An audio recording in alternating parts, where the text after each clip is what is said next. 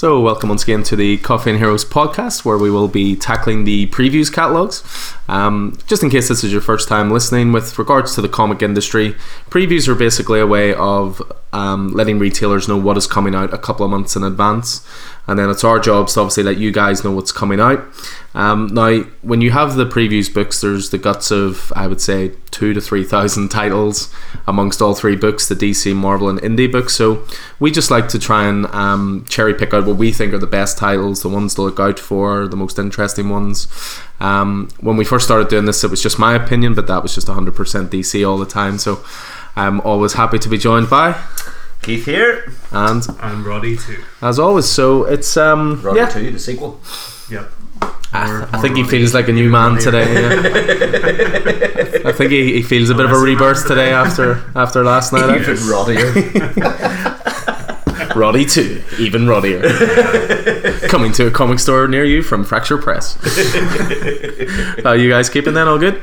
Yeah, good. It's been a busy working week. So glad to be sitting here drinking a few beers and talking about comic books. Yeah, good people. Exactly. Well, I had a few beers last night too, so I'm feeling a bit under the weather. But hopefully, you don't look it. Hopefully, thanks. Hopefully, some comics can change the course of my mood. I mean, you'd probably look better right now if I hadn't left you standing outside my door for 10 minutes, while it poured down with rain. Pouring rain. Yeah. Keith and I just left there. I had to go and get Keith beers, and then he brought his own anyway. But as I say, we're just going to go through the previews books. How did the second birthday of the store go? Oh, that's a good question. So anyone who was down at the store, we're recording this on a Sunday. The previous Saturday was our second birthday, which has flown by 2 years. Store's getting bigger and better, I like to think. We're getting more people through the door. There's people still discovering us. Yesterday alone and on the birthday as well, we must have had at least 30 to 40 new people walking through the door. So some new pull lists set up, stuff like that. So people seem to be digging what we're doing, and we're always trying to improve the store, always trying to look for new ideas and stuff like that. So we have a few wee things in the pipeline we might do very, very soon. But yeah, the birthday was really good, and onwards and upwards from here. So brilliant. The beginning of year 3, jeez. Yeah. same with the podcast too, isn't it? Got a lot of nice feedback about it. Yeah, people seem to be digging this as well, and we like to throw as much content out as we can, whether it's movie reviews, book reviews, which has started a bit of discussion in the store recently, which is good. Obviously the previews we've been doing for a while, and the review show as well. So I'm always so grateful that these guys give up their time and their knowledge, and I'd love to hear what everybody thought of some thoughts on Secret Wars. It was the last book club you put out last week. It was indeed, yeah. First book club was Mr. Miracle, second was Secret Wars. The Secret Wars one, listening back to it, I do listen back to every podcast we do, and there are some that are, I think, more enjoyable than others, and I thought the Secret Wars one was good. Yeah. It was flowed really nicely. It was nice to imagine, baby Keith picking up his first comic book, and then of course Spider-Man going wee. So it's the Secret Wars one was good, and there have been a few people have mentioned to me listening to it and stuff. So the book club, I think, is one that will go from strength to strength, and I think it's one that opens up a lot of avenues for us to read new stuff. Absolutely. Because the book club won't just be about stuff that we enjoy. It might be about stuff none of us have read, and we'll see how we get on. So, and it's certainly I've read the book for the next one, so I'm really looking forward to that. So thanks for that, Roddy. Yep. Who knew he had good taste? I tell you. Yeah, the next book club won't be too far away, and it'll be a good conversation about a really good book. So, but no, we'll focus on previews for today. We're going to kick off things with the indie side of things, just to shake it up a bit. With Roddy feeling a bit tender, we thought, get him talking, get him going. So okay, let's do it then. So we're gonna kick off with Image and what could be arguably the biggest book of the month, which is Spawn and number 300. Oh wow! So something that I'm painfully aware none of us really read. Yeah, I read Spawn in the 90s. I picked it up. There was British, UK reprints and square-bound books. That quickly fell apart. They've both fallen apart now because those square, that particular company was just crap. The glue fell apart. Whatever else. I think it was Panini. Yeah. Stick But, to making stickers. World Cup sticker books. And fine Italian bread products. but so it's been a long time since I've read Spawn. Long time. Those were the first like maybe 12 issues or something. Yeah. It's one of those ones I genuinely do harbour an interest in getting into, and Yeah. I'm such a completionist that the only way I know I would get into it is reading it from the start. I don't think I could, start it. If someone said like issue 150 is a perfect jumping on point, the OCD nature of my reading habits means I would have to start at the start. So yeah, I've got I was going to say fond memories of watching the animated series, but I don't think they're fond. Their stuff gave me nightmares when I was younger. It used to be on Bravo or something, maybe. I think it was. Yeah. But anyway, so maybe it's definitely a good collector's sort of thing. There's like the covers alone go down to cover J. So there's a little. Is the cover that's in the book, is that the A cover? That's the A cover. So that's a big play on Amazing Spidey 300. It's a big riff on Amazing 300. Yeah, So absolutely. It's first appearance of Venom, wasn't it? Yeah. It was, yeah. Well, So yeah, Spawn's doing the Spidey pose, I guess. The Todd McFarlane drew the Spider-Man. He drew one. the Spider-Man, he did, yeah. So there's a lot of love, obviously, in it. It's written by Todd McFarlane and Scott Snyder. The artists are Todd McFarlane, Greg Capullo, Jason Sean Alexander, J. Scott Campbell, and Jerome Opena. It's what a run. It's I think it's the longest running independent series. 18 Hitting 300 issues. Is it? Yeah. We'll see if Walking Dead can Walking manage Dead to hit actually it. isn't number 2 though. Savage Dragon's been going longer. It's still going. Eric Larson. Eric Larson, It's yeah. I think it's in the 250s at this point. Oh, wow. Walking Dead is relatively young at 15 years and 192 issues. But yeah, for an indie comic to go this long is exceptional. Yeah. Again, that list of artists are a veritable who's who. Jason Sean Alexander, he's currently on the main Spawn title. J. Scott Campbell, traditionally more of a cover artist, but what's interesting for this is McFarlane said anyone who wanted to do covers had to do some interior art as well. Oh, cool. Yep. So J. Scott Campbell will be doing a bit of that. And So do you know, is it think sort of like a wee anthology? I think thing, so. or- I think they'll take their lead from the likes of Detective 1000, Action 1000. I think anthology's the way to go with it. Yeah, I Um, love anthologies. I know that Schneider's co-writing some of it, which is quite interesting. And then I wanted to throw a shout out there to Jerome Opena, brilliant artist that does a great series called Seven to Eternity with Rick Remender, wonderful artist. So I think it'll be a bit of an event book. Whether it'll be as big as something like Detective, Action, or a title we'll discuss later for Marvel, we'll see. But we've a few fans in store. It's been a long. I can't even remember what Spawn's origin was or what the story was. Never mind what it is now. 300 issues in. I do wonder with that cover obviously being an homage to Amazing 300. I've never thought of Spawn as such a versatile character, shall we say. Spidey is flexible, and I've never thought of Spawn that way. So You just don't think his limbs move. You just think he's always stoic and and hiding in the shadows, So, but as I say, with a few Spawn fans in store, so I'm sure that'll be a good one. Sell well as well. There's a series called Coffin Bound, which is probably the biggest number one for Image. So it looks like a new series by Dan Waters and an artist just called Danny. Looks sort of like Mad Maxy. I believe it is. If you like grindhouse vibes of Bitch Planet and the high stakes action of Tokyo Ghoul, you'll love Coffin Bound. So looks sort of blood-soaked, really kind of dark and twisted. Looks It's good. got a bit of a Western vibe to it as well. Like looking at the art, I'm intrigued. Yeah, a wee bit of a Wild West thing. Yeah.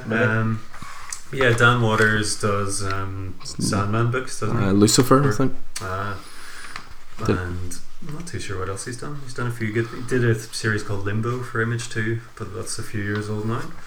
Pretty violent. That's who was. Pretty Violent was one that Vicky was looking forward to. The preview pages look very sort of Scotty Young, I Hate Fairyland sort of style. They really do, don't they? Now it's written by Derek Hunter and Jason Young. I don't know if Jason Young is a relative of Scotty Young, just based on the style. Maybe we're just putting 2 and 2 together and getting 4. But He's the writer of I Hate Fairyland, and writer Jason Young, I Hate Fairyland. Yeah, so he obviously is co-creator or co-writer with Scotty Young on that title. Like so there's on the cover that you got Pretty Violent, but then just underneath it's ... with a lot of swears.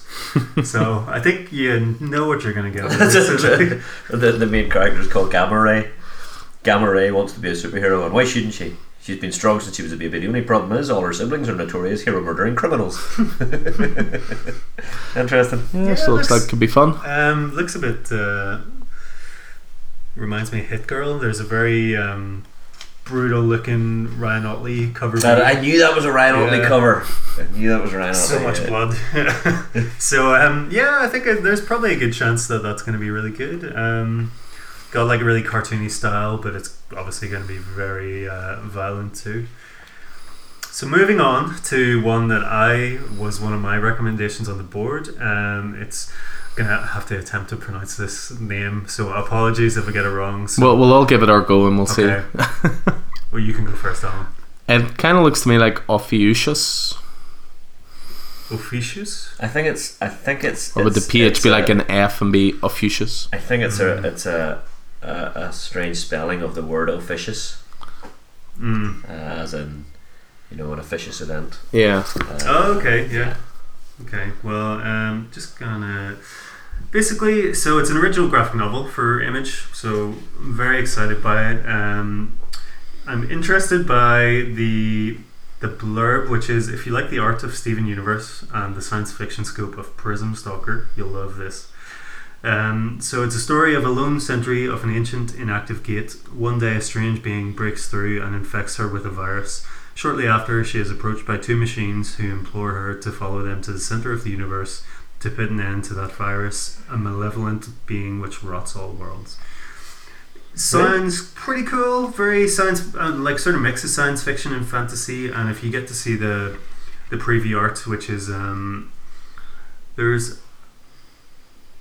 I think actually the writer and artist are a duo. So it's Ali Larreger de la Plante and Natasha Tara Petrovic. So very excited. Really interesting. I don't think I've ever seen any art look like that. It's a wee bit like oh God, I can't even remember. It's one of those Adventure Time dealios, like one of the Yeah, I think Timey. Steven Universe is quite. Adventure I'm Time, sure there'll be people screaming at me right now, but it is quite Adventure Timey from what I've seen of it. Superbad. That's there's a wee bit of a. But it looks good. Price point is $16.99 in dollars. So that's a higher price point for Image, isn't it? Yeah, I mean, obviously with this one, this is an original graphic, so it's not a case of 6 issues and then this comes out. So this is obviously being written specifically for the graphic novel format. So yeah, it looks really cool. I'm very excited for that one. A lot of pinks and purples and cool colours in that one. So. And from pinks and purples to black and white and red. Something very bleak.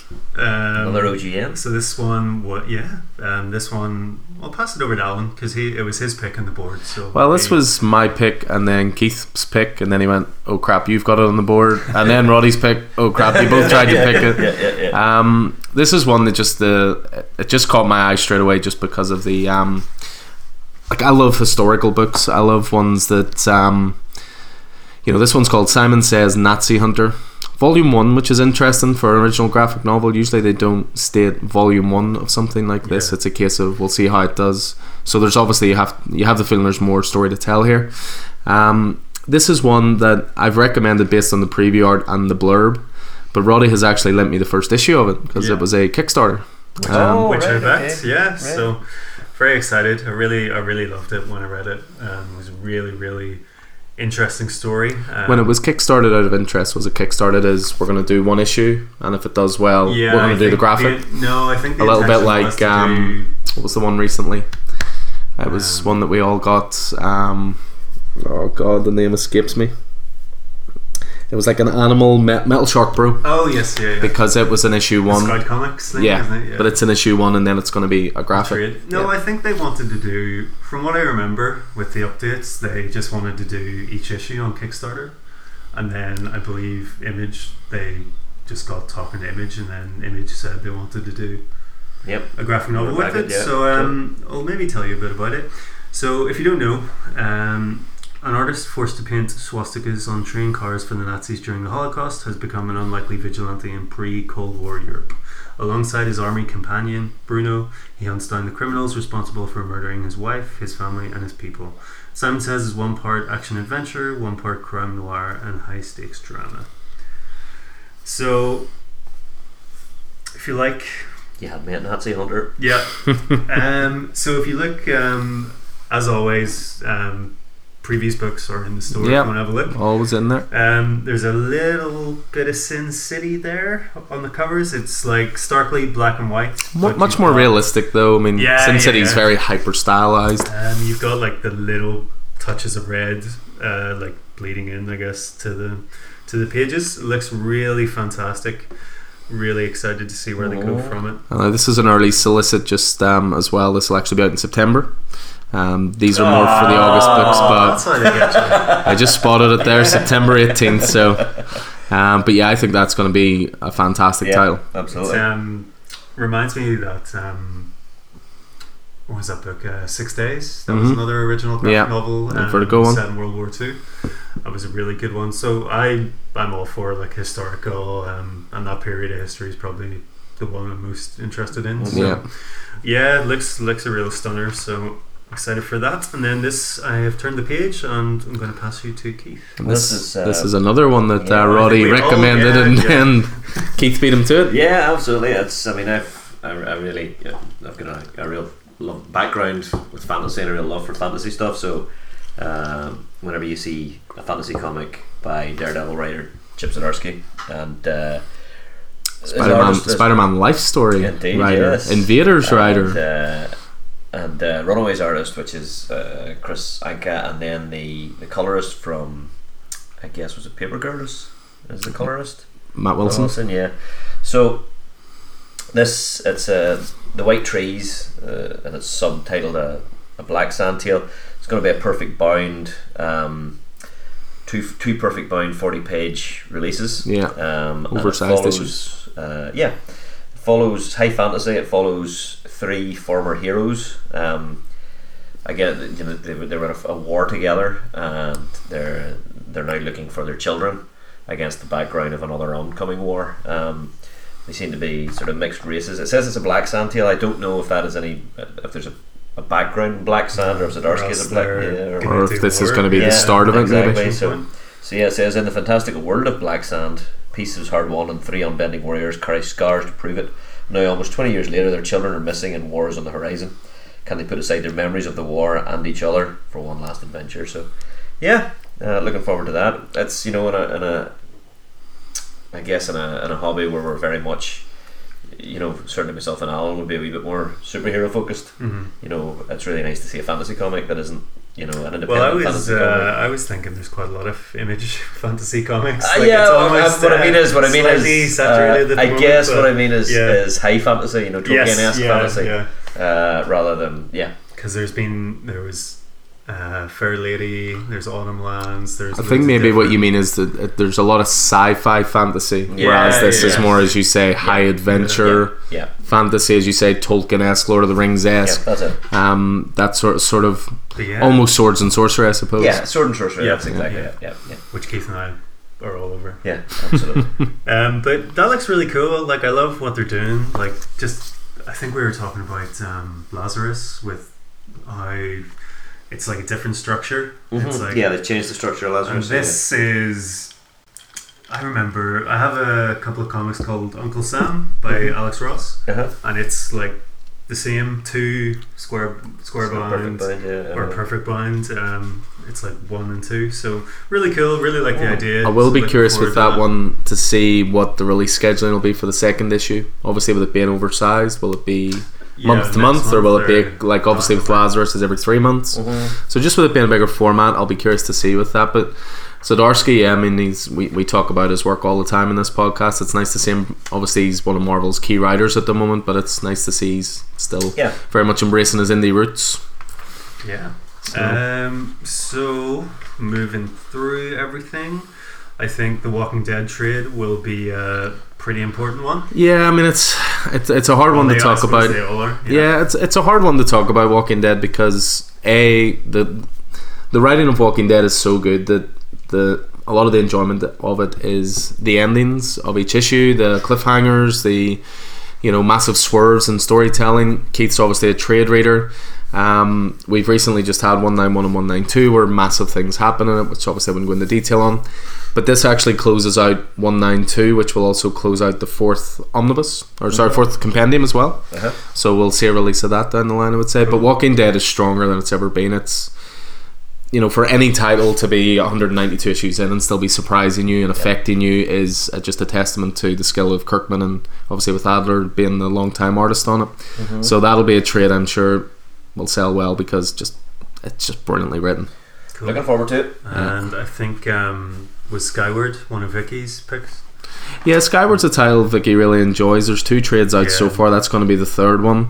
It's all to do with the world where gravity no longer exists, so people can sort of float around cities. I haven't personally read it, but Vicky recommends it really highly. We talked about that a few months ago whenever it was first going to be solicited. Very, very good series. Really, I wasn't so keen on Volume 2, but I think there's been a few issues of I'm sure we'll find its way onto my bookcase as I look behind me here and see Volume 1 and 2. So I must read it at some point. Put that in your pile. My pile's big enough. But yeah, highly recommend it, and I know Vicky loves it. So, but I was gonna say I wasn't super high on the Volume 2. Super high. Very good. Yay. Very good. That's why you're the writer. Cognitive functions aren't too bad. So you get the final trade for Kieran Gillen's Wicked in the Vine. I've never read it. I picked up the Image first version of the first issue, so I'm gonna. It's a story where gods are reincarnated as rock stars, isn't it? Sounds a wee bit American Godsy, which is always, and Kieran Gillen is the master of telling the story about the story. So yeah, it's one I'd like to go back and read as well. Similar to yourself, I have exposure to the first couple issues, but that's about it. Cool. Probably another one to add to the ever-growing list of things. Oh, stop right there. Die is on its way back. Number 6. So August 7th. Pencil it in your diary. Yep. Yeah, the trade just came out of Die there last week, and it's interesting. Obviously, with the store being open 2 years, we don't tend to order a lot of copies of the same trade. We like to try and have as much variety as possible. So instead of ordering, say, 10 of the same trade, I'll maybe order 5 different titles, but 2 of each. But with Die coming out, it was the biggest title I've ever ordered just on trade. We ordered 15 copies. Within a week we have 2 left. Cool. Die is, I recommend it to everybody who walks through the door. We all do. All thanks to our lovely recommendations on the podcast. But Die's exceptional, and I'm convinced more than ever that it's going to be 20 issues. I was just going to say that Stephanie Hans cover is unreal. Yeah, absolutely gorgeous. It's a dragon wearing armor, or is it? It's a dragon wearing armor. Yep. Yeah, I mean the way 5 ended just opened up that series so well. Obviously, we'll not go into spoilers because again, people trade it. But the way you can see the directions the story's going in now. Whereas before, there was a part of me thought, "How is this going to play?" The first 5 issues were setting up concept. It's a fairly deep concept. It's a very deep cutting concept. The idea of players of a role-playing game being drawn into that role-playing game and then escaping only to be drawn back 20 years later. Was it 25 25 yeah, so really fantastic. And I mean they've set it up so even if you don't, I mean it's really interesting if you know role-playing games and you know the various rules or concepts around role-playing games. It's really easy to pick up, but the first 5 issues do a really good job of introducing someone who's never played role-playing games into that, sucking them into it. It's great. The trade's brilliantly put together as well because it has all the essays from the single issues. It has there's also a link in it. Keith and I were chatting about it yesterday. I think it's diecomic.com/RPG, and they're launching the beta for the Die RPG, which I'm sure we will probably delve into at some point ourselves. So can't wait for the return of that. Good jumping on point. New story arc as well. So. No, not a jumping on point. Buy the trade. It's just that good.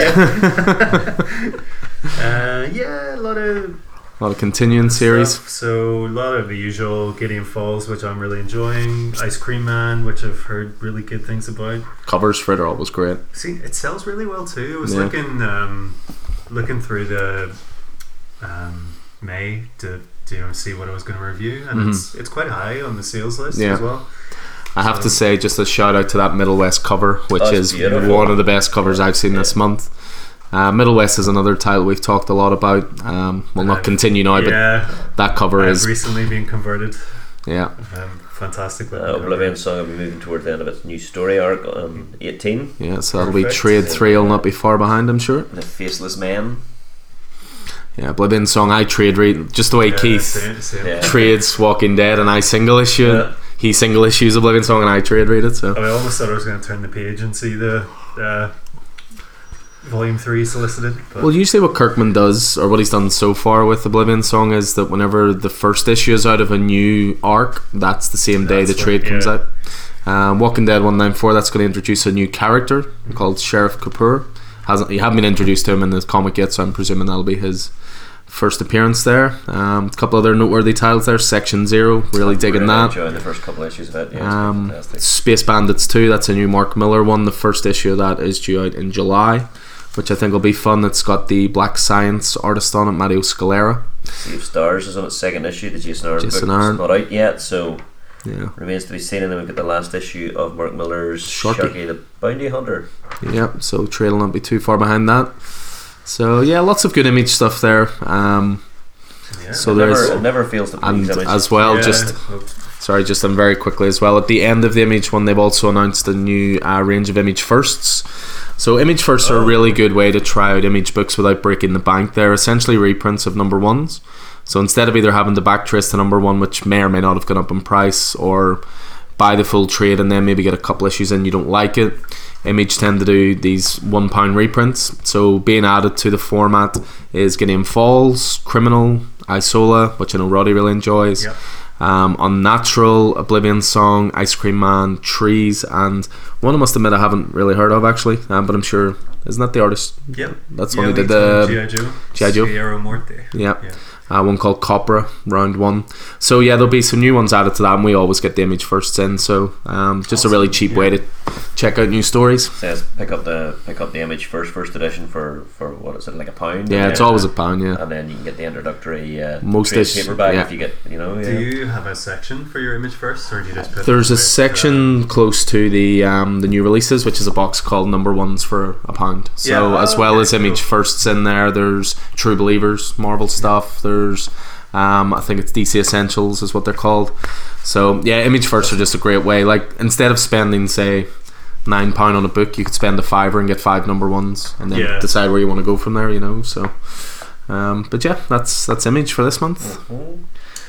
Cool. On we go to Dark Horse. So this is an interesting one. Berserker Unbound. It's Jeff Lemire on writing and Mike Deodato on covers, and obviously Conan's a massive thing at Marvel at the minute. So this story, it follows a Conan-like figure, sword and sorcery warrior, finds himself blasted through a wormhole to a modern day metropolis where he must protect those around him from an evil wizard determined to send him to hell.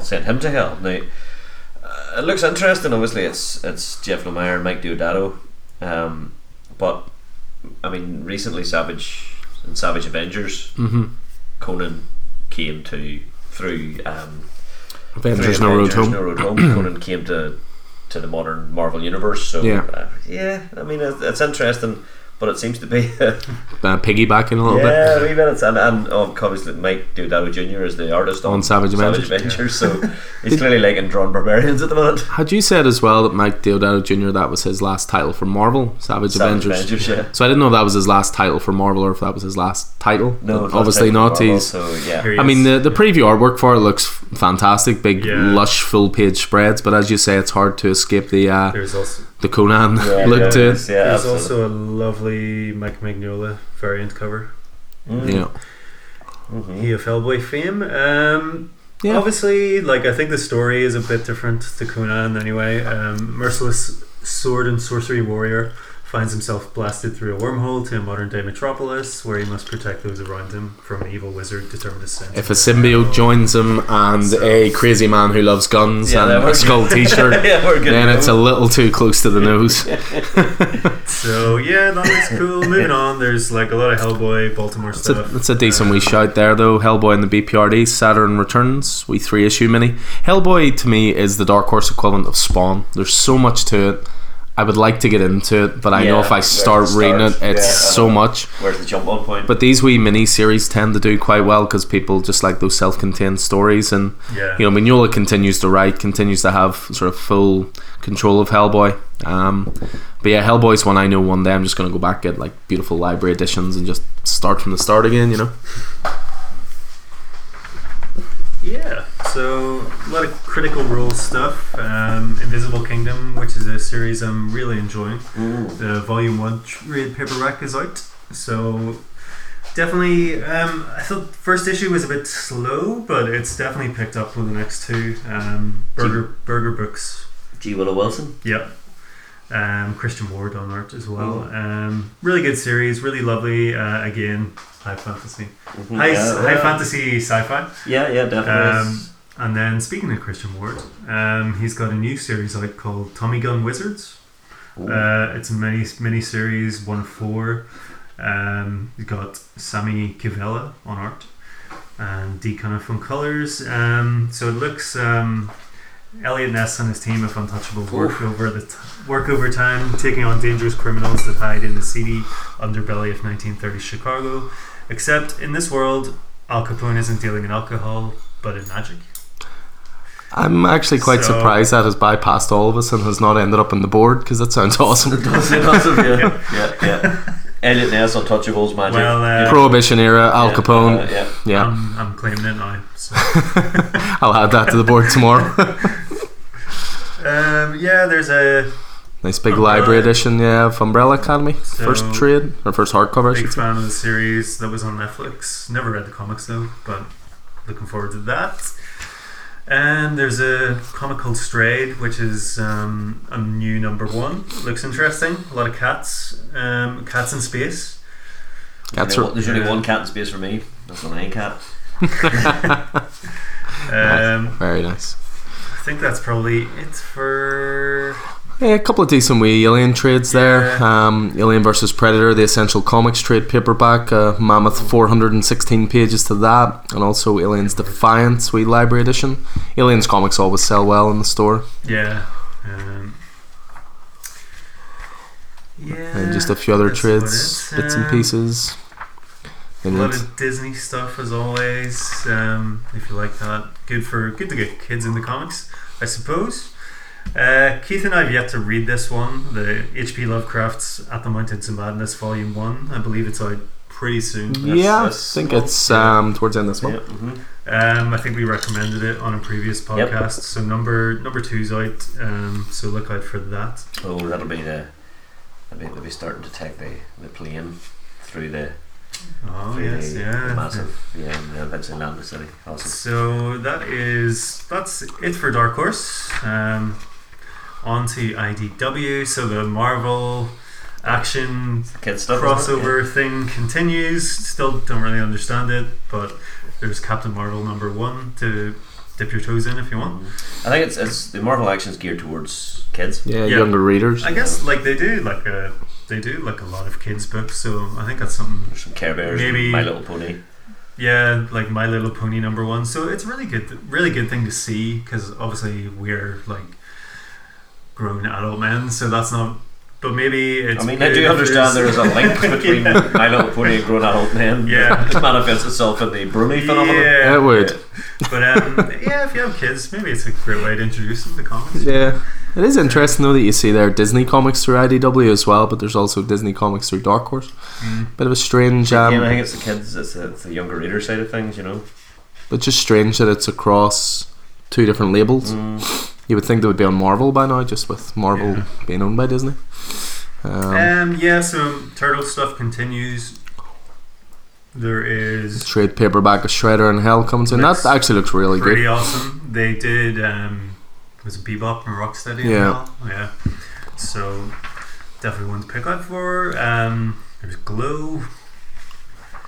And then we get to the good stuff. And then Roddy stops in his tracks. So one of my absolute loves, as probably everyone who's listening to the podcast knows, Transformers. Same with Keith. Transformers 11 to 12 are out, obviously.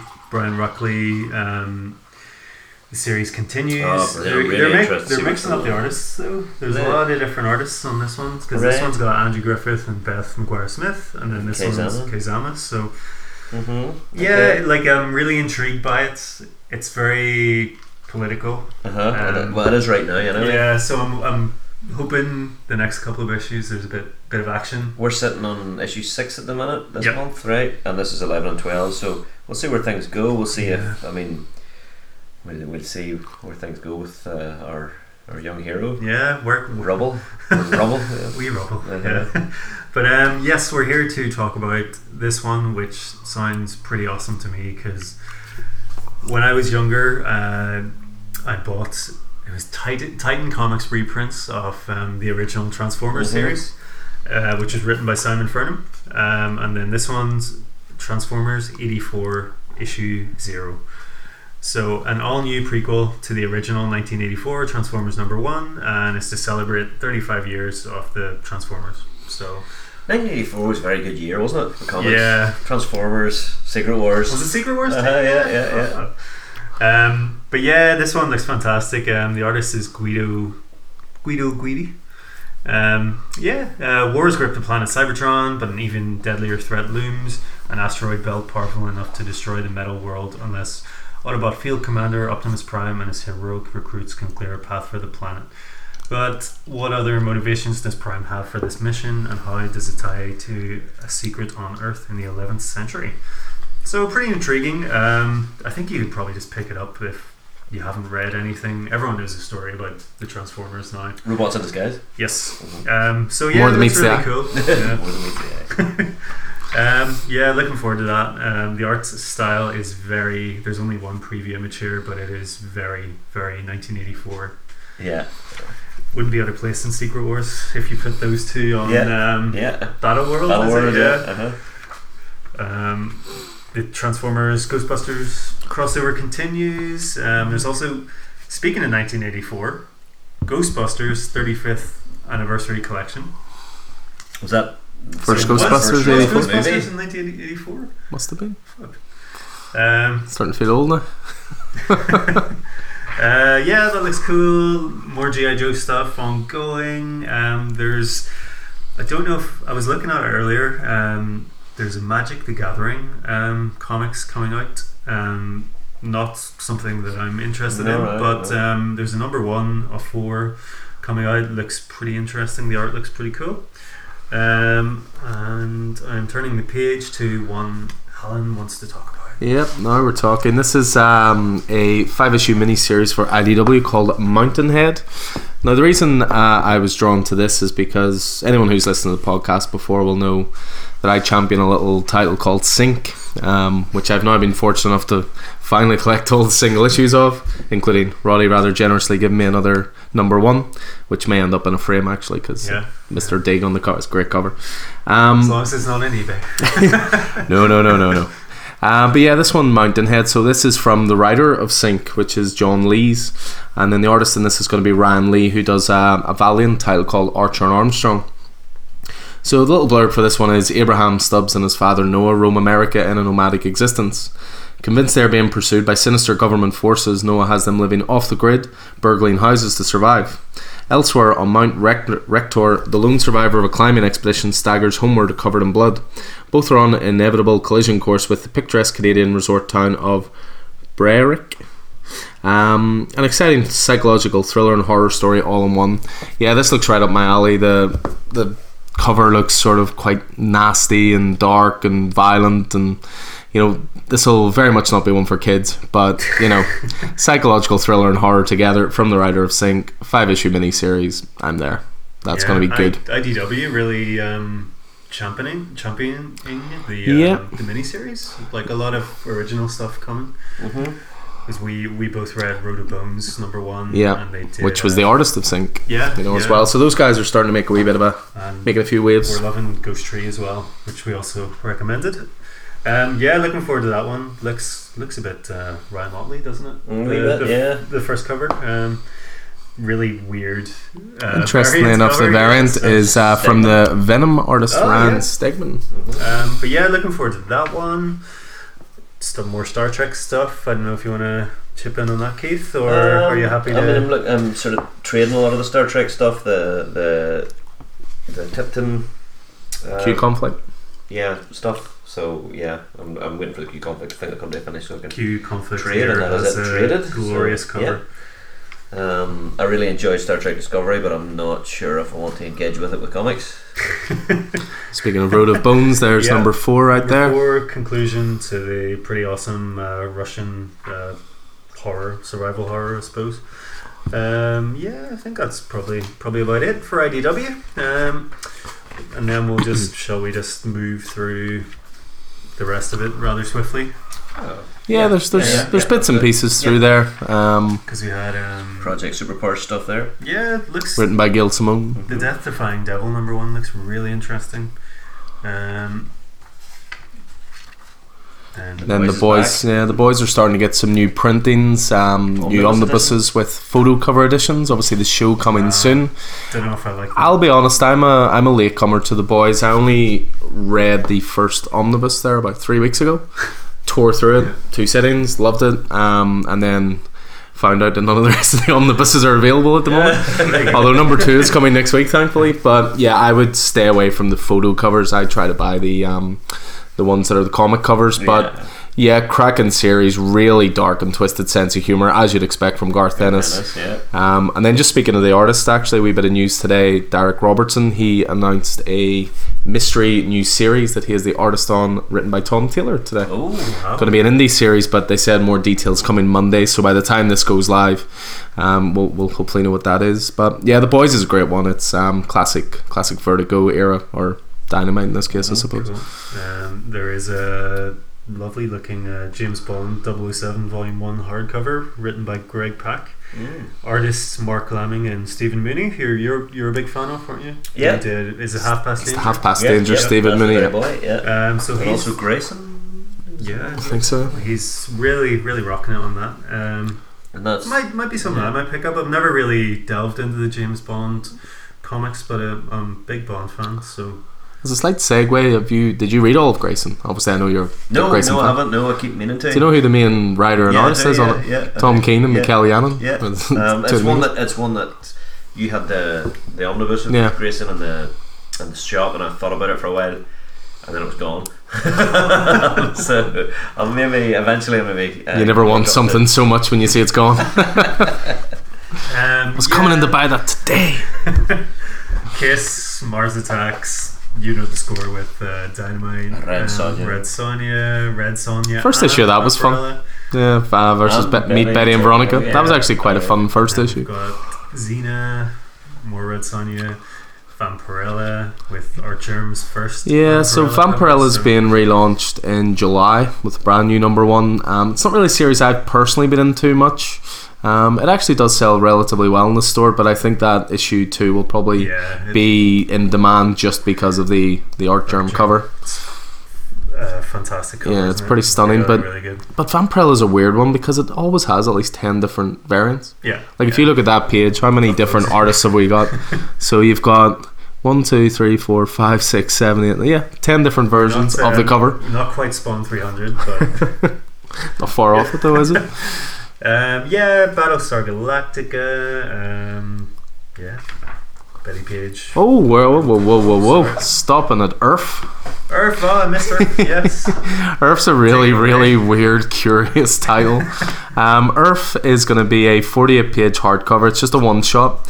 It's for all ages, and it's written by Garth Ennis, which is not something I thought I would ever say. I was just talking about The Boys. Take it away, Keith. You can read that wee blurb there. Wow. It says, at the dawn of time, Earth and his 3 amphibious friends, Fig Wallop, Qua, and the Bopper, take their first nervous steps out of the ocean and the beginning of an adventure into the primordial world. As they explore the exciting new lands beyond the shore, they discover that a prehistoric jungle is home to the mighty and terrifying Colossus. What follows is an evolutionary fable of love and loyalty for readers of all ages. Wow. I'm really curious about that. We've already got about 5 or 6 pre-orders for that. Again, just a wee one shot. I think everyone's just curious if Garth Ennis can write something that obviously isn't so hard-boiled and adult. It's a hardcover too. Yeah, hardcover, just one 48 pager. So that'll be an interesting wee one. That was another one Vicky had recommended put on the board. So Okay. Very cool. Yeah, statues, Ouija board. Dynamic forces and stuff. Oh, right. So now entering in the Boom, Boom. and there's some good stuff from Boom this month. So who had this one? Was it all? Turn On. Oh well, sorry. We'll go So- for this one first. So I guess it appears in this preview. So, but it was released. It was released in May. It was released last week. So, Angel #1, Brian Edward Hill, coming off the back of the reimagined Buffy series. Yeah. That Buffy series is absolutely killing it. It's so good. So picked up Angel 0 and Angel 1 then as an adjunct to that, and Angel 1 was really good. Obviously, Angel, the tortured vampire with a soul, made famous by Joss Whedon in the Buffy the Vampire TV series. So the story jumps back and forth between his past as an evil bastard and his current modern day situation where he's sort of training vampire hunters and different bits and pieces, and it takes him to Sunnydale and so forth and so on. Reunites with old friends and faces a new demon unlike any before, but really, really good. It looks as a great companion piece for the Buffy series. Cool. The first issue was out May 29th, the second issue is out June 26th, so I'm really looking forward to seeing where it goes. Fantastic stuff. Cool. Brian Edward Hill did American Carnage, really good series. Right. We have talked about before. So I can't recommend that Buffy universe highly enough. Once and Future is a 6-issue miniseries from our buddy Kieran Gillen. We've spoken about Die already, and I'm really looking forward to seeing what Once and Future brings. That whenever you hear that title, it conjures up images of King Arthur, the Once and Future King. Yeah.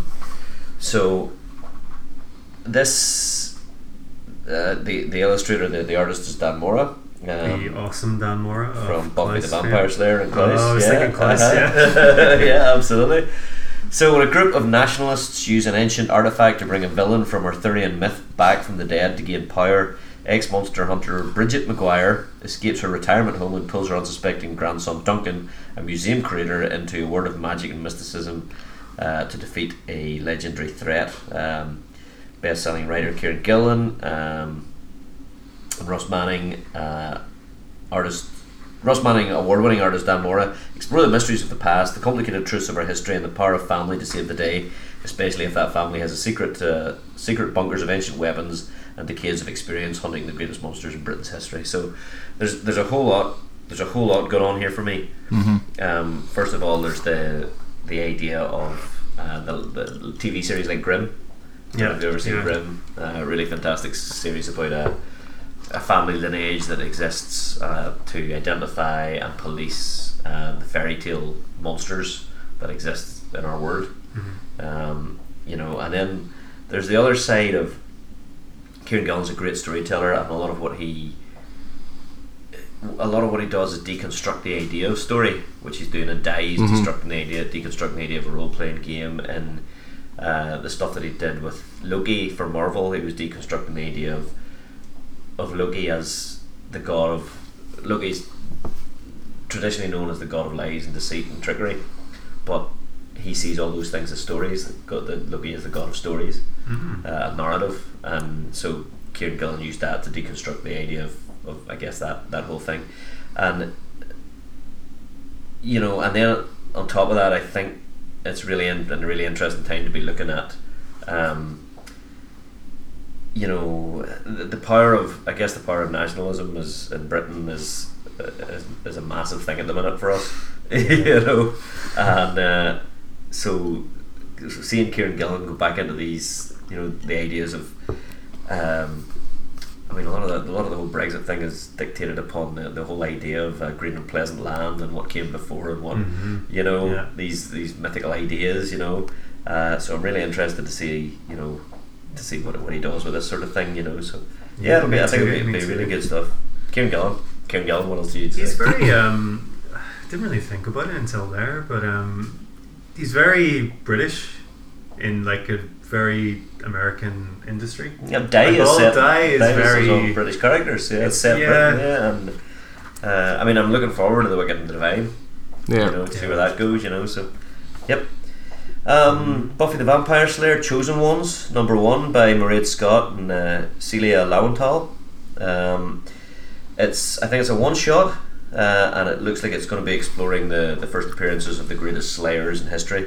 So I think we're going to have Slayers from not just Sunnydale, but I mean I think the one shot is going to feed into the idea of where the Hellmouth came from.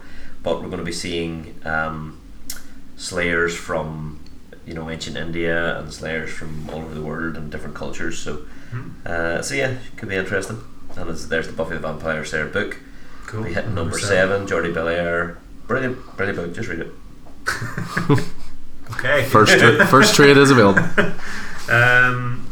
Ronin Island is on #5. It's a series I really want to get into. That's the first time I've seen that where they've actually specified how long that's going to be. Yeah. It was Ronin always Island's. like 1 or 2. Yeah, it's one that I read and collect. Issue 4 just came out this week actually. Right, So back of Hulk fame, World War Hulk. yeah, indeed. Yeah, so there's a few soft covers. Greg Pak of John Wick comic fame. The slowest comic book ever to come out in history, even slower than Doomsday Clock, and that is saying something. And that is saying something. Shots We've fired said there. it 3 years now. Is it? There's I don't know if anyone's ever seen this, but Over the Garden Wall is a fantastic little mini-series on Netflix. Sort of like an animated Cartoon Network style, very quirky, very sad tale. Is it all ages or is it aimed at older watchers? Or Have you ever seen The Halloween Tree? yes, It's similar to that, I would say. Like, it is all ages, but it's quite sad and poignant. yeah. Yeah, like there's a comic of it, mini-series coming out by Bertie Willis and Rowan McCall. One to look out for if you're into that sort of, if you're into it. And then Power Rangers, keeping strong. Then there's that WWE cover, looks pretty cool, doesn't it? I think that's the end of WWE stuff for Boom. Is it? I think they've That's cut it? ties after that. I think. Is there going to be a cage match at the end? Dark Crystal ending. Yeah, a lot of stuff ending for Boom. A lot of good stuff though. Loads of Cartoon Network stuff. Adventure Time. There's Steven Universe. And yeah, that's about it. Now we're into the best of the rest. So, was there anything you guys wanted to pick out? I'm pretty much done. I was kind of interested in. I can't remember where I saw it because we're into the deep, dark, misty back pages of previews where it's kind of hard to find it. The best.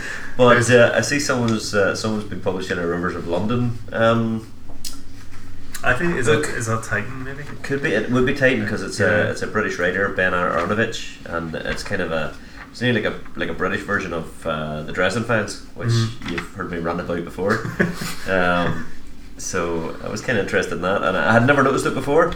I noticed it in this book for some reason, so I'll maybe have a wee. Well, we'll get there because I want to talk about a Titan title. So, yeah, there's a lot of you know what's in the back of the previews. There's a lot of little stuff. All the stuff that Andy likes.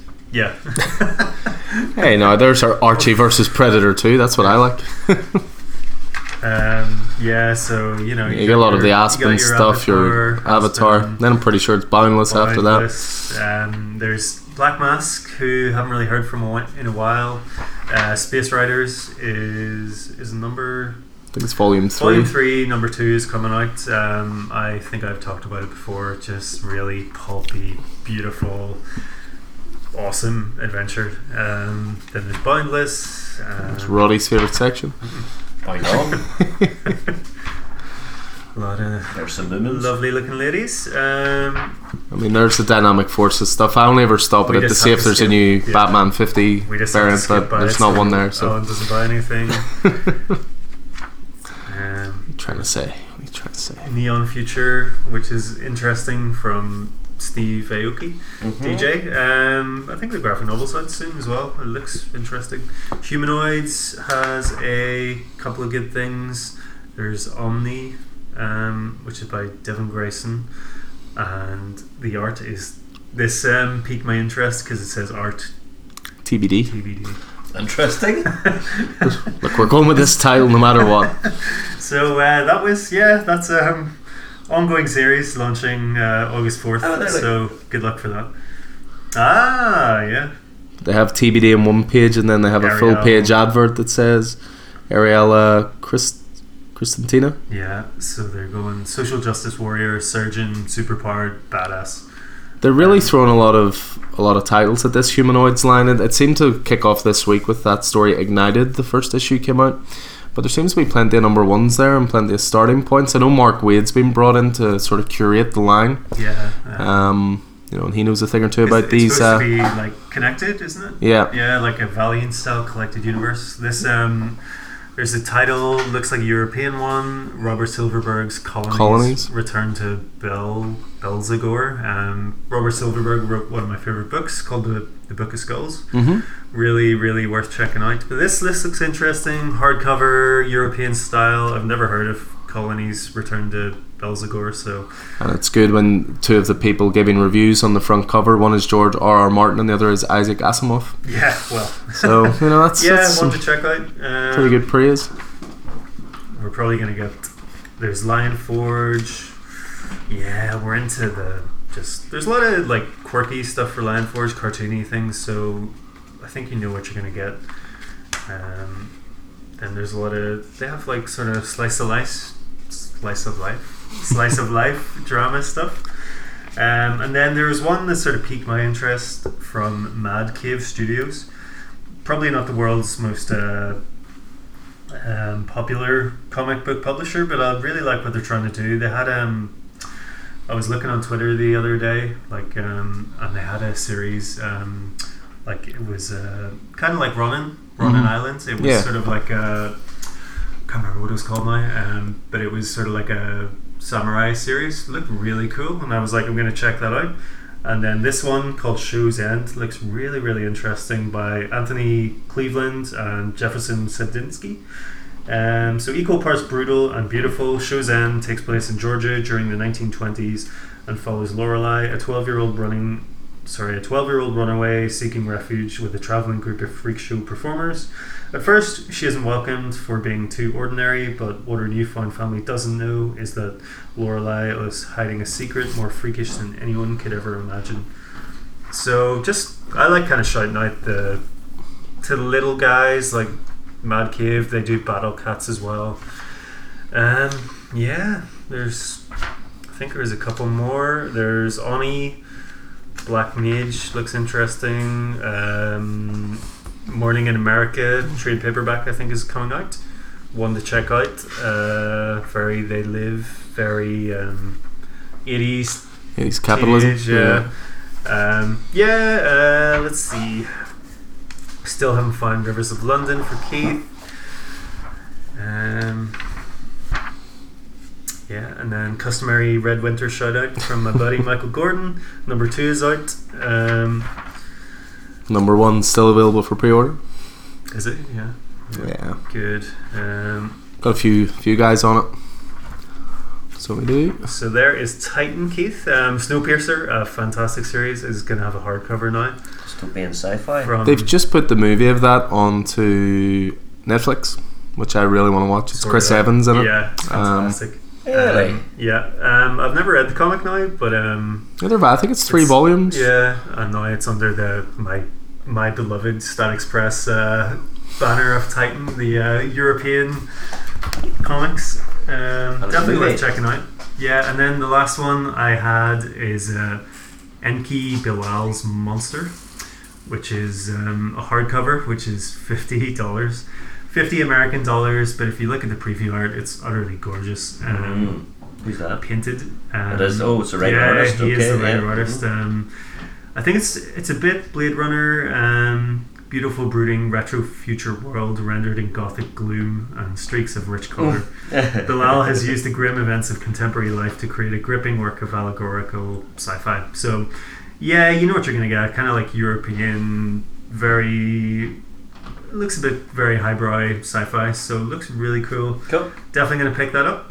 Love that sort of stuff. There's Rivers of London. There we go. Yeah, there we go. I mean, there's... I guess it was something that came to my attention after I got into the Dresden Files, which is urban fantasy.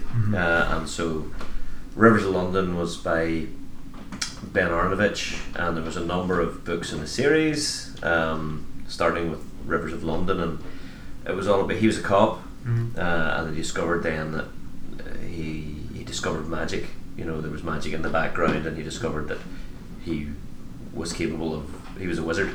You know what I mean? He didn't realise it, but he was a wizard, and he started, you know, and then he was engaging with spirits of the various rivers in London to solve this mystery. And so there's, I never realised there was a comic version of it.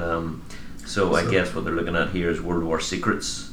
So these are like retellings of the stories, I don't believe so. There's a volume 1 to 3 box set, but then the others are works. They must be original. I don't recognise the titles. So yeah, interesting stuff. Yeah, well, that's a November solicit. Oh god, yeah. Advanced solicit. I think that's pretty much it. There's Valiant as well, which we were actually talking about off air. There's a lot of good looking stuff, but a lot to get in. There's a Dr. Mirage, which is the new number 1. Looks really cool. Mags Visaggio, and then Nick Robles too. Really cool. The rest ongoing stuff. It's not a universe I've ever engaged in, I don't think. No, I know there's some people in the store that have talked about it, and I think collecting it sounds quite intimidating. Oh really? Yeah. Because like everything is connected, isn't it? So the entire universe is connected. So would it be more intimidating than, for example, Marvel or DC? I think so, yeah, because, well, does your Amazing Spider-Man does not directly affect what happens in The Punisher? Not always. But in Valiant, I believe it does. Okay, so alright. Yeah, and then Vault have a couple of number 1s. I really like this one. By Michael Marecki, and it's called The Mall. It's here in the heartland of the US of A. The world has ended, but worry not, because the mall still stands, and within the walls of this consumeristic mecca lies a new world order. Oh, right. Box store tribes and name brand gangs, all vying for limited space and resources. It sounds a wee bit like, have you ever you've heard about the cargo tribes? It's a bigger story than we need to get into. Yeah. But it's a real life story about these tribes in South Sea Islands that ended up whenever I think Americans came to set up military outposts, they mimicked them and pulled them into their religion. Oh, okay. They made them a religion, so they were building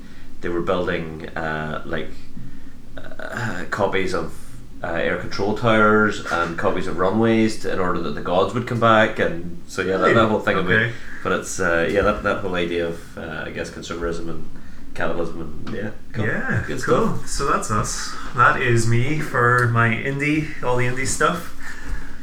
Yeah, so what do you reckon? Shall we where are we going first? Well, I think we should go to Marvel. You think we should go to Marvel? Yeah, I think so. What do you think, Alan? Should we push on to Marvel or DC? I think go for Marvel now, because this is actually a decent month for DC, so I'm happy to end strongly. For a change. The last few months have not been as kind to DC. That was a pro DC remark. I'm never anti-Marvel. Just like you defend yourself every month with half my pull list is DC, half of mine is Marvel, so it's fine. True. Fair enough. But it is no doubt that I think Marvel are launching the biggest event this month of either company. I'm a wee bit wary of this particular event, I have to say, but the event that Alan's referring to is Absolute Carnage, by Donny Cates and Ryan Stegman. So Donny Cates has been on Venom of late, been doing a great job. With Stegman, of course. Yeah, with Stegman, and he's been what Donny Cates has been doing is he's been reimagining or building the mythology of Venom and the mythology of symbiotes.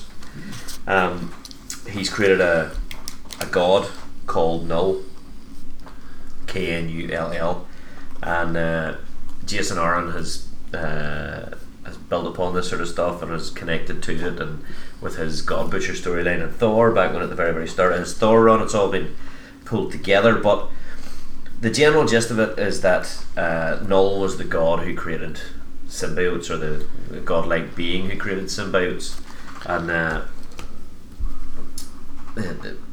eventually we seem to have waged a war across the cosmos and such. And there was a time that it was years ago that Marvel introduced the planet of the symbiotes, where all these symbiotes came from. But in actual fact, it now turns out that it wasn't the planet of the symbiotes at all. It was the fact that these symbiotes, his creations, had turned against him and had created a tomb for him, where they had used their own bodies to create this planet around him. So he was at the centre of this planet, and he was being imprisoned by his own creations anyway. But billions of his own creations wrapped around him. But Knull has retroactive. I mean, it was all retconned. You know what I mean? It was never a thing, and Donny Cates has retconned this stuff. But anyway, it turns out that whenever an individual hosts a symbiote, whether that be Venom or Carnage or Toxin or any of those symbiotes, that symbiote leaves behind a genetic marker in them called a codex. So we've recently discovered this. The Maker, who is the Ultimate Universe version of Reed Richards, who's a bad git, rather than Reed Richards herself, recently discovered this whenever he captured Eddie Brock. So they leave a little piece behind, wrapped around your DNA, and it's how their species communicate information about hosts to the larger hive mind. And I say it's called the Codex. So it seems like Absolute Carnage is going to be about Carnage racing to find all the old hosts of all the symbiotes, to collect these codexes, these pieces of information, and if Carnage can do that, then he will be able to talk to God, he'll be able to talk to Knull or bring back Knull, or whatever it is. So that seems to be the gist of the... It's a solid concept. Yeah. It's a lovely solid concept, especially when you look at... got me intrigued. Yeah, especially when you look at the fact that, through various miniseries, nearly all the Marvel heroes have been possessed by symbiotes at one form or another, be that Captain America, be it The Thing, or be it Wolverine or the Punisher. There's a lot of people who have variously been possessed. So Carnage is going to obviously be cutting across all of them, so that's why it becomes that's the concept for the series, I guess. So I guess we'll see where it goes. And then we've got Eddie Brock, where Eddie Brock sits at the minute is Eddie Brock doesn't have a symbiote. His symbiote Carnage, or his symbiote Venom, has left him. Venom no longer has a personality. The symbiote no longer has a personality. He's just and I believe he's now gone completely. So Eddie Brock is running around with his de facto son. He's trying to raise this teenager, and he's obviously going to become embroiled right in the middle of this. So it looks good. The story looks good. What is really irking me is how Marvel have managed the series. So we've been talking recently about how War of the Realms is a masterclass in how to do an event. Yeah. So to me, what they're doing with Absolute Carnage is maybe the opposite of that. Yeah, talk to me about tie-ins. That's it. That's exactly it. I don't know. I would slightly disagree with that to a point, because I think what they've done with this is actually really good, because this event is going to concern primarily Venom and Spider-Man. So there's 3 issues of Venom that are going to be part of this. There's 2 issues of Amazing Spider-Man, plus you add in your 4 Carnage. Then you will if you add in your 4 Absolute Carnage there, you've got half the event already. Right. Okay. So, but then what about? So we've got Absolute Carnage one. So it's going to be 1 to 4. Carnage is going to be a 4-part series. But then we've got Venom, which is great. I collected it anyway. But then we've got Absolute Carnage versus Deadpool. We've got Absolute Carnage Lethal Protectors. I thought that'd be first on your list. Three issues. We've got Absolute Carnage Miles Morales. Now this isn't the Miles Morales series. This is another series on top of that. But this is not really any different to War of the Realms, Journey into Mystery, War of the Realms. These are all three-part. Yeah. These are all three-part series. You know, Absolute Carnage, Scream, Absolute Carnage, Separation Anxiety. So the great thing about War of the Realms is, you know, if you're already, you can collect the main title, you know, as you're doing, you know, and you can understand the story, you know, and then you get, you know, if you're collecting Avengers, great, it's in there. You're collecting Thor, it's in there, but you don't miss anything if it's not. But I just, whenever it starts to look like they're just trying to squeeze money out of you, I'm not keen on it. You know what I mean? But this event's half the size of War of the Realms. You know, War of the Realms has 5 parts Journey into Mystery. It has 3 parts Punisher. It has 3 parts Uncanny X-Men, and these are all separate titles. So I'm hoping that, like, I agree that War of the Realms is a brilliantly done event, but War of the Realms is something like 63 titles. This is only 26. So, but it's not 63 extra titles. But there's a good 30 extra titles. For folks like me who are already collecting Thor, yeah, Thor and Avengers. Then it's but that's what Amazing Spider-Man and Venom is to this, I think. Amazing Spider-Man is in it twice. Yeah, is in it twice. So I don't know. I'm curious. This one basically works out to about 2 titles a week for 3 months. It's actually the exact same size as Dark Knight's Metal, like literally to the issue. But I mean, there's some interesting looking titles. The Lethal Protectors title. There's the core title, which is the. Is it just because there's a versus Deadpool title in there? There's a versus Deadpool title and everything. You know, so there's the core title, which is 4 issues, and we've got the many Hosts of Carnage trade paperback, which we'll go back and let us know exactly who Carnage is. Lethal Protectors, so that's Absolute Carnage Lethal Protectors, which is 3 issue by Frank Thierry. And it looks like we've got John Jameson, it looks like we've got Morbius, looks like Cloak and Dagger and Iron Fist. Yeah, I mean, I'm a huge Iron Fist fan. I usually collect everything he's in, but I don't know. Miles Morales, 1 of 3. Saladin Ahmed, who is writing the Miles Morales title at the minute, I think. But again, it's not the core Miles Morales title. There's another 3 issues on top of what I'm already collecting about Miles Morales. Scream by Colin Bunn. Colin Bunn, great writer, obviously. He's currently doing the Venom stuff for War of the Realms. But what else have we got here? There's Absolute Carnage Avengers, Absolute Carnage Symbiote Spider-Man, you know, which is not going to be, how are they, you know, Symbiote Spider-Man, how are they going to connect that title to the, you know, to it with a separate. You'll have to read to find out. Absolute Carnage Ghost Rider, Absolute Carnage Immortal Hulk. I don't know. It says Carnage targets every former symbiote host in this chaotic crossover. I would agree, it is a chaotic crossover. I'll pick up the core title, see how we go. It's interesting. It's so far pre-orders wise, I'd say it's 50-50. We have half the people who just will collect the core title, and also they tend to be on Spider-Man and Venom anyway. Yeah. But I have another half who are just like, get me everything because I don't want to miss anything. So it'll be curious to see how it reads in both ways, because I do agree with War of the Realms. I think it reads well, even if you're not reading all of it. Like it makes sense, you know. So, So yeah, we've got in August we've got House of X 2 and 3 by Hickman, and Powers of X or Power of 10 2 and 3 by Hickman. So I'm really looking forward to that. The big one this month from Marvel is Marvel Comics, the controversial Marvel Comics 1000. The nonsensical Marvel Comics 1000. Possibly, yeah, absolutely. It, you know, I mean, we've got a list of creators. We've seen the social media last month going mad with these teams, creative teams, creators. Jason Aaron. Oh, you name it, they're probably Kareem Abdul-Jabbar. What? And Joe Hill. Yeah. Daniel Acuna, Saad Ahmed, Mike Allred, Joe Bennett, Doug Braithwaite, Ed Brisson, and Kurt Busiek, Donny Cates, Jim Chang, Chris Claremont, you know, Kelly Sue DeConnick, Tom Taylor, Tim Sale, you know, Goran Parloff, Francis Yu, Bradley Zurger, Jim Zub, and many more. Absolutely. So I guess Marvel Comics 1000 is the core of their 80-year celebration. In the celebration of Marvel's 80th anniversary, we have gathered together the greatest array of talent ever to be assembled.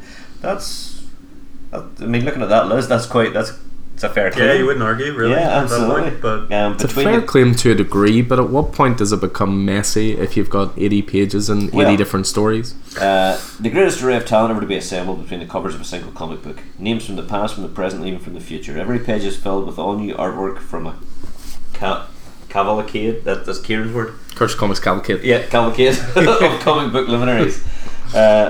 This is a mystery that threads through the Marvel universe, one that has its origin in Marvel Comics #1, which unites a disparate array of heroes and villains throughout decades.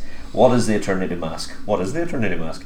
Who is responsible for the conspiracy to keep it hidden? And what new player will make their startling debut as these secrets are peeled away, featuring the entirety of the Marvel universe of characters. It's perfect bound. It looks lovely. What we're seeing from it. That's Alex fantastic. Ross List cover. of creators. I don't know. We'll probably all get it.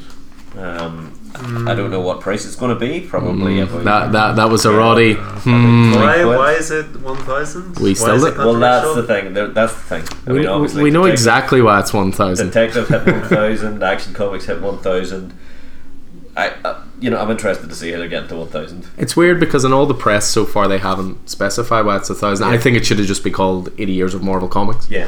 You I know. mean, is it a case of if they continue publishing Marvel Comics from #1 to now, would it be at 1,000? But you would think they would, you would think Yeah. they would say that, or if it's a combination of like Marvel Comics Presents titles, they all equal 1,000, or it's even being released in a way similar to Detective and Action 1,000 in that there's a 40s variant, a 50s variant, a 60s variant, a 70s right. variant, an Yeah. 80s variant. I have no doubt the Interesting. sheer wealth of talent in that is exceptional. I just wonder how it's going to read all Yeah. together. What they'll do Yeah. with it.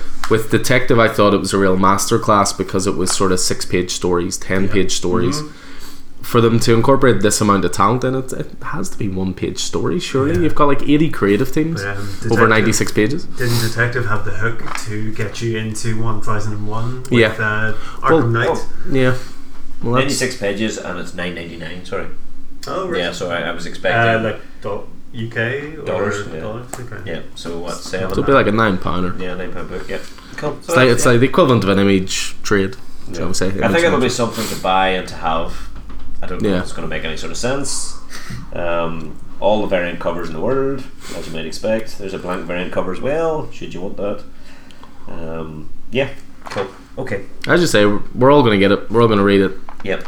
It's more curious though than excitement, I would say, for it, There's a collage, a double page collage, including some lovely DC art. Yes, that's right. Yeah. There's a little page of two men kissing, and it's actually been pulled from a DC comic because the artist who drew it put it up on Twitter saying, "So Marvel, when do I get my monies for this?" and pointed it out. So that was quite interesting, I thought. We've got Silver Surfer, the Prodigal Son. We talked last month about the I guess the Prodigal Son is a It's going to be 3 parts, isn't it? yeah, it is crossing across Fantastic Four, Silver Surfer, and Guardians. So second issue here, Silver Surfers. Pitch into that. That's some cover. Tell me who has done that. The cover is by Miko Suyan. So yeah, continuing the prodigal's journey home from Fantastic Four, Prodigal Son #1. The one individual who can aid him in accomplishing it is the Silver Surfer. But Prodigal has a history with the Surfer. Witness, I mean, we're getting a retcon here. This Prodigal guy is, There's always a retcon. Witness now as we see the Surfer back when he was still the Herald of Galactus as Prodigal battles him to prevent Galactus from destroying an entire world because of his unending appetite. Okay. We've got Ghost Spider #1 by Shannon Maguire and Takeshi Miyazawa. I've not been a fan of Spider-Gwen up until now. She's now taken on the moniker of Ghost Spider. But she seems to now be making her way into the mainline Marvel universe. I guess this is probably off the back of the Age of Spider-Verse comic book. Yes, yeah. She was such a popular character. With a cloud of infamy hanging over her head on Earth 65, Gwen Stacy now travels to Earth 616, that's our Marvel Earth, for superhero action and school. The new student at ESU is about to get a crash course in multiversity as she splits her time between the world she loves and the world she's just getting to know. But what devious villain has his eyes on Gwen's travels? And is Gwen ready for what comes next? I don't know, maybe pick up the first first issue. Looks interesting, I'd Yeah. say. Looks really good. I Um, like the cover. variant cover by Joe Quesada there is lovely. Yeah. Yeah, Joey Q. Gwenpool, nope. Agents of Atlas is an interesting one. Always been a sort of a pulpy sort of a book. Greg Pak, who we may remember from something in the previous books there. Probably quite a lot of things. Yeah. Running Island, wasn't it? But yeah, also Planet And Hulk. a few other things. Yeah. So Agents of Atlas has been part of War of the Realms, and they're now back with their own series, apparently by popular demand. Right. Greg Pak and Jeff Parker. Agents of Atlas debut in their own series as Amadeus Cho. That's Hulk, another Hulk for those of us who don't know. Silk, who is a spider person. Amadeus Cho, was that one that was created by Greg Pak? Probably, yeah. Was that what wasn't Savage Hulk? Which Hulk was it? The awesome. Totally Awesome Hulk. Totally was it? Awesome Hulk, yeah. So Amadeus Cho was like the 7th smartest person in the world and became Hulk. Shang-Chi, we have Jimmy Woo. Can you name the 6 smarter ones? Nope. I'm sure Reed Richards is Reed in there. Richards is on there. Doctor Doom is on there. I'm pretty sure Tony Stark's on there. Sorry to tell you that. So, the Agents of Atlas defend the cross-Asian Pan portal city of Pan against the science magic threat of one of Marvel's classic villains. Don't know what's going on there. Might be interesting. Major X number 0 by Rob Liefeld. I don't know why they need a number 0 because I've read 1 and 2 and That was my favourite part of our last reviews podcast. But Future Foundation's coming back, spinning out of I guess Jonathan Hickman's Fantastic Four. And then whenever Dan Slott took over, obviously the Fantastic Four were off recreating the universe, but whenever they did so, they left behind the Future Foundation, who were nearly like a scout group or a school who were there with them, made up of Atlanteans and mutants and Moloids and androids and all sorts of things. So they've been teasing the restarting of the Future Foundation again. So they're out across the universe, a think tank of the most brilliant young minds in the universe, with one mission: to find the pieces of and rebuild their friend Molecule Man, who was destroyed at the start of Fantastic Four. All links together to Secret Wars. Secret Wars links again, straight yeah. back to Secret Wars. Yeah, exactly. So that's by Jeremy Whitley and Will Robson. Jeremy Whitley was Unstoppable Wasp. Will Robson is Great Lakes Avengers and Spawn. Cool. Worries me a wee bit because Unstoppable Wasp's a wee bit kind of comedy. You know, Great Lakes Avengers is kind of a wee bit of a pastiche as well, but I'll pick up the first issue and see what the crack is there. A lot of interesting number ones going on in Marvel. Not necessarily big number ones, but like a lot of little different stuff. But Aren't not they? really. Isn't this them going into their Young Guns sort of period where they try to promote new talent and give them some, as you say, maybe titles where there's maybe less on the line, shall we say, give them a chance to prove themselves, that kind of thing? Parpak, Grow Up number 1. Parpak was an 80s group of superhero kids, many of whom are now in the Future Foundation and so forth. Interestingly, I first became aware of Parpak through Secret Wars 2. But it looks like they've got a one shot about Parpak coming up here. Is that any relation, the writer on that, Louise Simonson, is that any relation to Walter Simonson? I have no idea. Curious. That's interesting. They were the creators of Parpak, Louise Simonson and June Brigman. So Pretty sure they're married, I think. Oh, look at this, more 2020 stuff. They've been teasing this longer than they've been releasing Doomsday Clock at this point. Exactly. I mean, Dan Slott's Dan Slott. No, they haven't. Yeah. No, I think there might be. This has been in every previews magazine for about the past 12 months. 3 or 4 months. One night. Clearly, as DC fan, your perception of time and release schedule. Well, I mean, I know you're all about elastic time, but you know. Elastic time when it comes to Doomsday Clock. Thor number 16 by Jason Aaron and Mike Del Mondo. Is this going to be bittersweet for you? It's bitter. It's definitely bittersweet. It's a really, really good way of putting it. The cover's classified, and you have to think that that's just going to come out of the end of War of the Realms. It's coming off the back of War of the Realms, and this is going to be the kick-off of Jason Aaron's final Thor story. So after after so long. Was it 6 years? Oh yeah, like 250 something. So when you say his swan song, is that going to last like a year and a half? I don't know. I have no idea, but you know, it says Thor has disappeared. That's all we can say without spoiling the epic. Midgard's shattering conclusion of War of the Realms, but trust us, you won't want to miss this issue, which is the kick-off of Jason Aaron's final Thor story. So, interesting. I mean, he's done wonders for Thor. Absolute wonders for Thor. So, cool. Immortal Hulk, they're releasing the director's cut of 1 and 2. Yeah, 1 and 2 of it's 6, Alan. definitely something I'm very interested in. Immortal Hulk, I think, has been a wonderful title. Beautiful. It's easily one of Marvel's strongest. Sells well in the store and trades. People just speak so highly of it. So it's interesting that they're releasing the first 6 issues in a director's cut. Normally, with director's cut, you'll get a number 1. It'll be maybe all pencils instead of, you know, inked and coloured. It'll be behind the scenes stuff. It'll be, you know, the script, comparison, sketches, that kind of thing. Yeah, sketches. But I find it interesting they're doing a full set of it. 6 in a row. So I think it might be a good one. Immortal Hulk's a weird one in a way, in that the early issues have become so hard to get in terms of pricing. They've just gone through the roof. So I think if people want to collect like single issue versions of those first 6, I think that'd be a great way to do it. Cool. Symbiote Spider-Man will be finishing in August. It's a 5-issue run.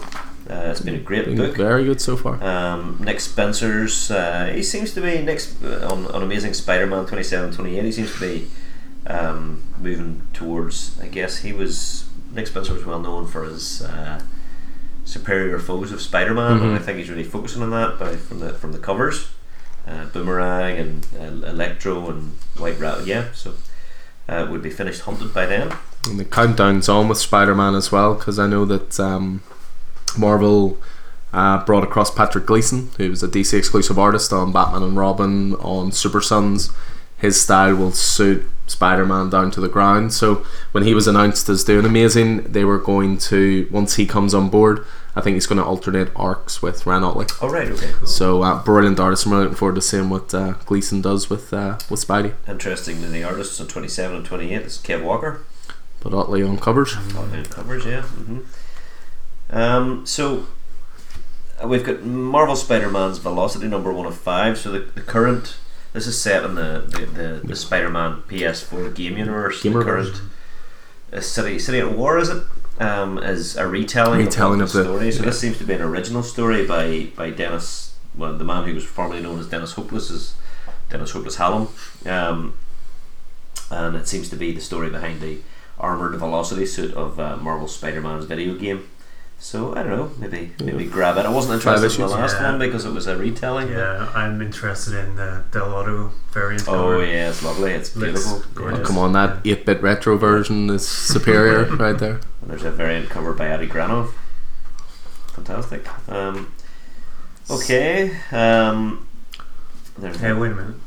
Yeah. Amazing Spider-Man Venom 3D number 1 polybagged reissue, which is the cover that we were talking about for Spawn not so long ago. There's a bittersweet issue right there. We'll be hitting issue 6, as Alan refers to, of the real-time life story of Spider-Man, which is Life Story by Chip Zdarsky and Mark Bagley. Issue 6 will be set in 2019, and the 72-year-old web-slinger is about to embark on his final adventure. This has been a fantastic book. Fantastic. Really. Sitting at issue 3 at the minute. So good. Speaking of so good, Friendly Neighborhood Spider-Man 10 and 11. I presume it's a monthly title, so it must be out. Issue 10 will be the first week of the month, and then must be a 5-week month. 11 will be out the last week of the month, I would imagine there. Looks like we're in the second arc then of Friendly Neighborhood. Sensational Spider-Man Self-Improvement was one of Kieran's choices by Peter David. Rick Leonardi are on Friends. Rick Leonardi was the artist on Sleepwalker back in the day. In honour of Marvel's 80th anniversary, we've uncovered a hidden gem. Fan Randy Schuler submitted an idea of Spider-Man donning a black suit before Secret Wars, but his story was never printed. So this is the idea of where the black suit came from. Was a fan. So we tasked Spider-Man legends Peter David and Rick Leonardi to bring it to light. So they've taken the original story that the fan submitted, and which, you know, the concept then made it into Secret Wars, and and they're rewriting the original story that was submitted by that fan, by professional writer and professional artist. So wow, fantastic. Acts of Evil, the villain swapping sort of, I guess, semi-crossover we're doing. Cover. Silver Surfer Black will be in issue 3 of 5. Yeah, it's interesting that that's popped up. As I said, we're recording this on the Sunday. This coming week, New Comic Book Day will have Silver Surfer Black #1 hitting. Donny Cates and Tradd Moore looks really psychedelic, really cool. History of the Marvel Universe by Mark Waid and Javier Rodriguez will be on issue 2. I'm really looking forward to this. Really looking forward to seeing what it brings.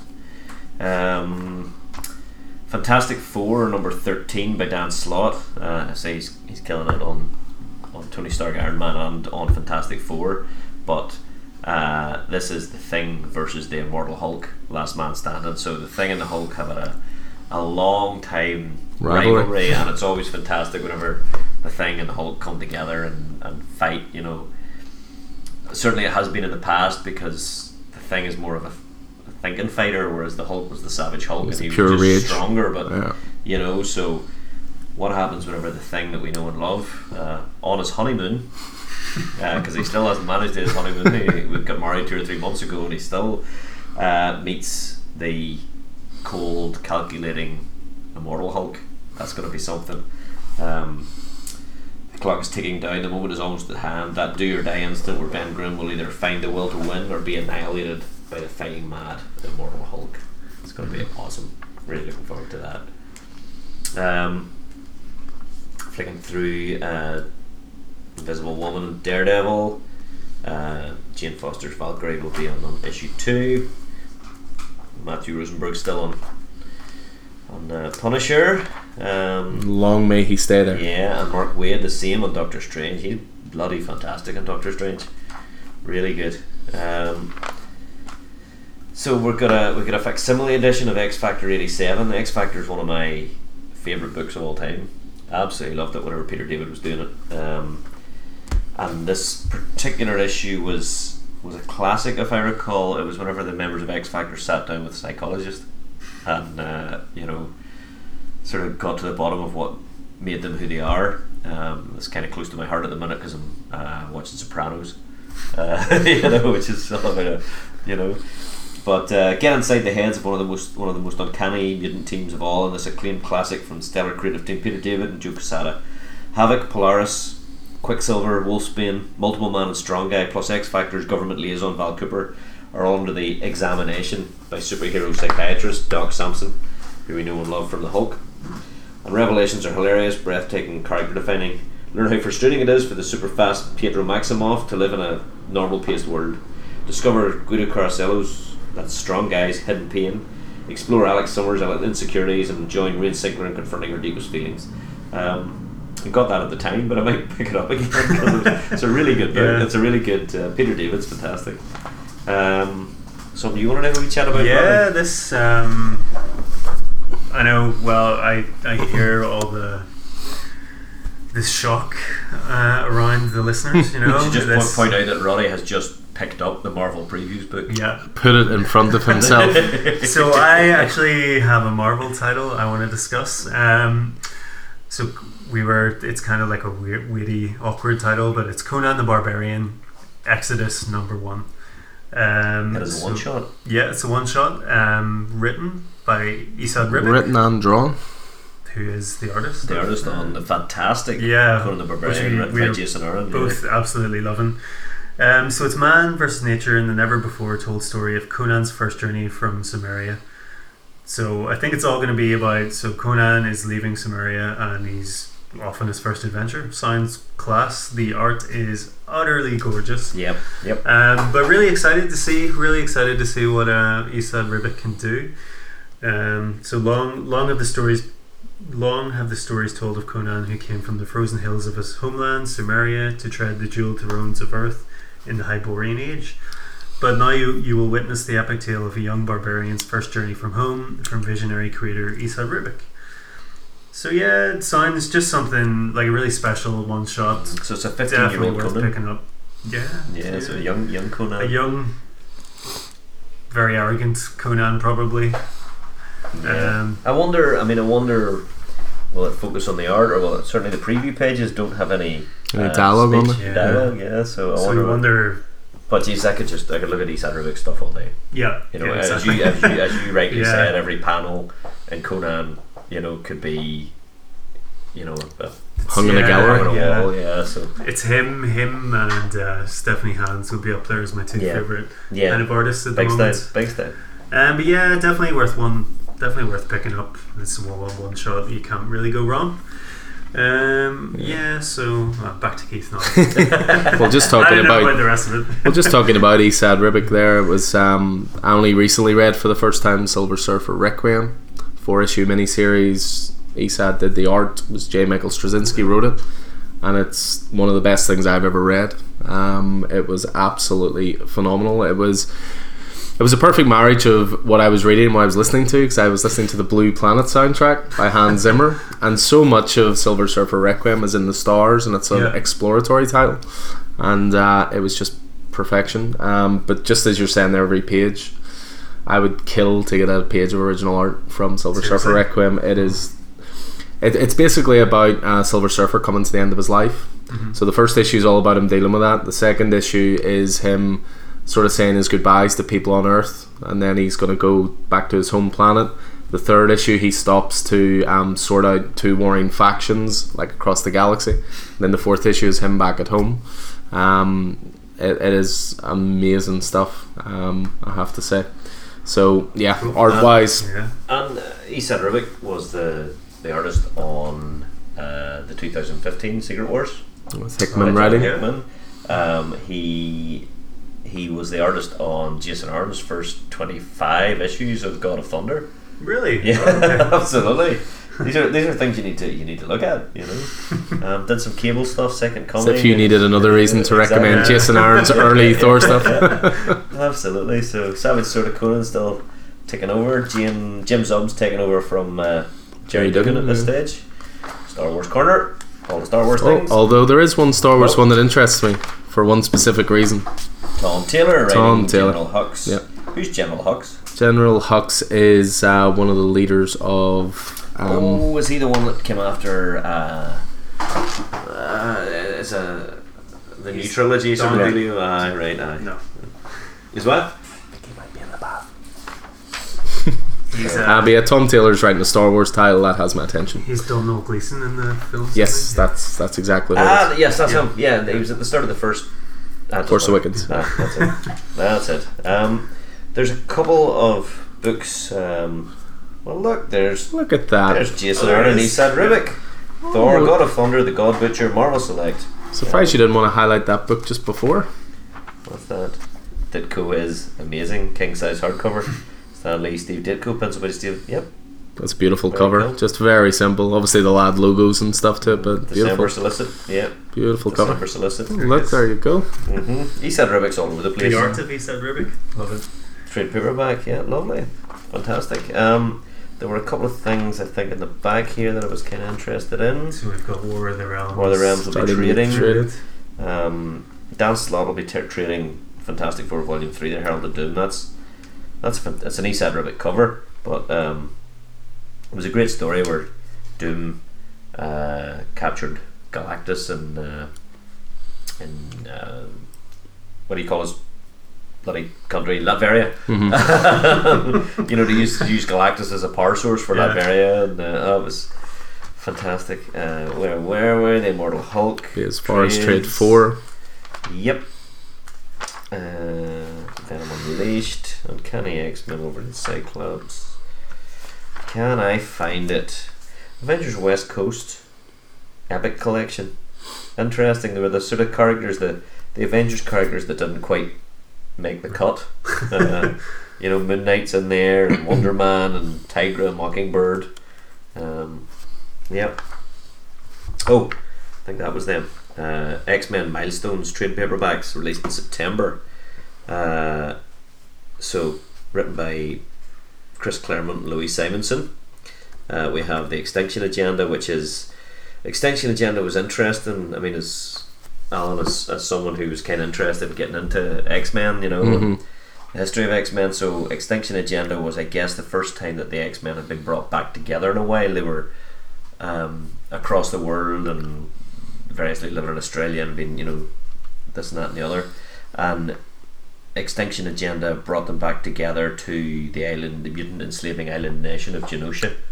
Where mutants were being enslaved, and so it brought like X Factor and the new X-Men, the New Mutants and the X-Men together for a great story by Chris Claremont. And then there was Inferno, which was also by Chris Claremont and Louise Simonson, and it was a wee bit more supernatural. Limbo's Demon Lords corrupt two of the X-Men nearest and dearest. Cyclops' wife Madeline Pryor, who was a clone of Jean Grey, the Goblin Queen, and Ilana Rasputin, who's Colossus' sister, and start bringing like limbo demons through into New York and possess New York, and really, really cool. So two really like seminal X-Men stories collected in two reasonably priced trade paperbacks. I wonder if that'll be the start of an ongoing label, X-Men Milestones. It has been, yeah. It's not the start. It's been going for a wee while. And there's Fantastic Four by Jonathan Hickman.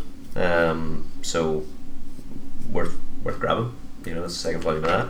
But that is me for Marvel. Lovely. And there we go, which brings us on to the DC stuff for this month. As I say, I think DC have had a fairly few lean months.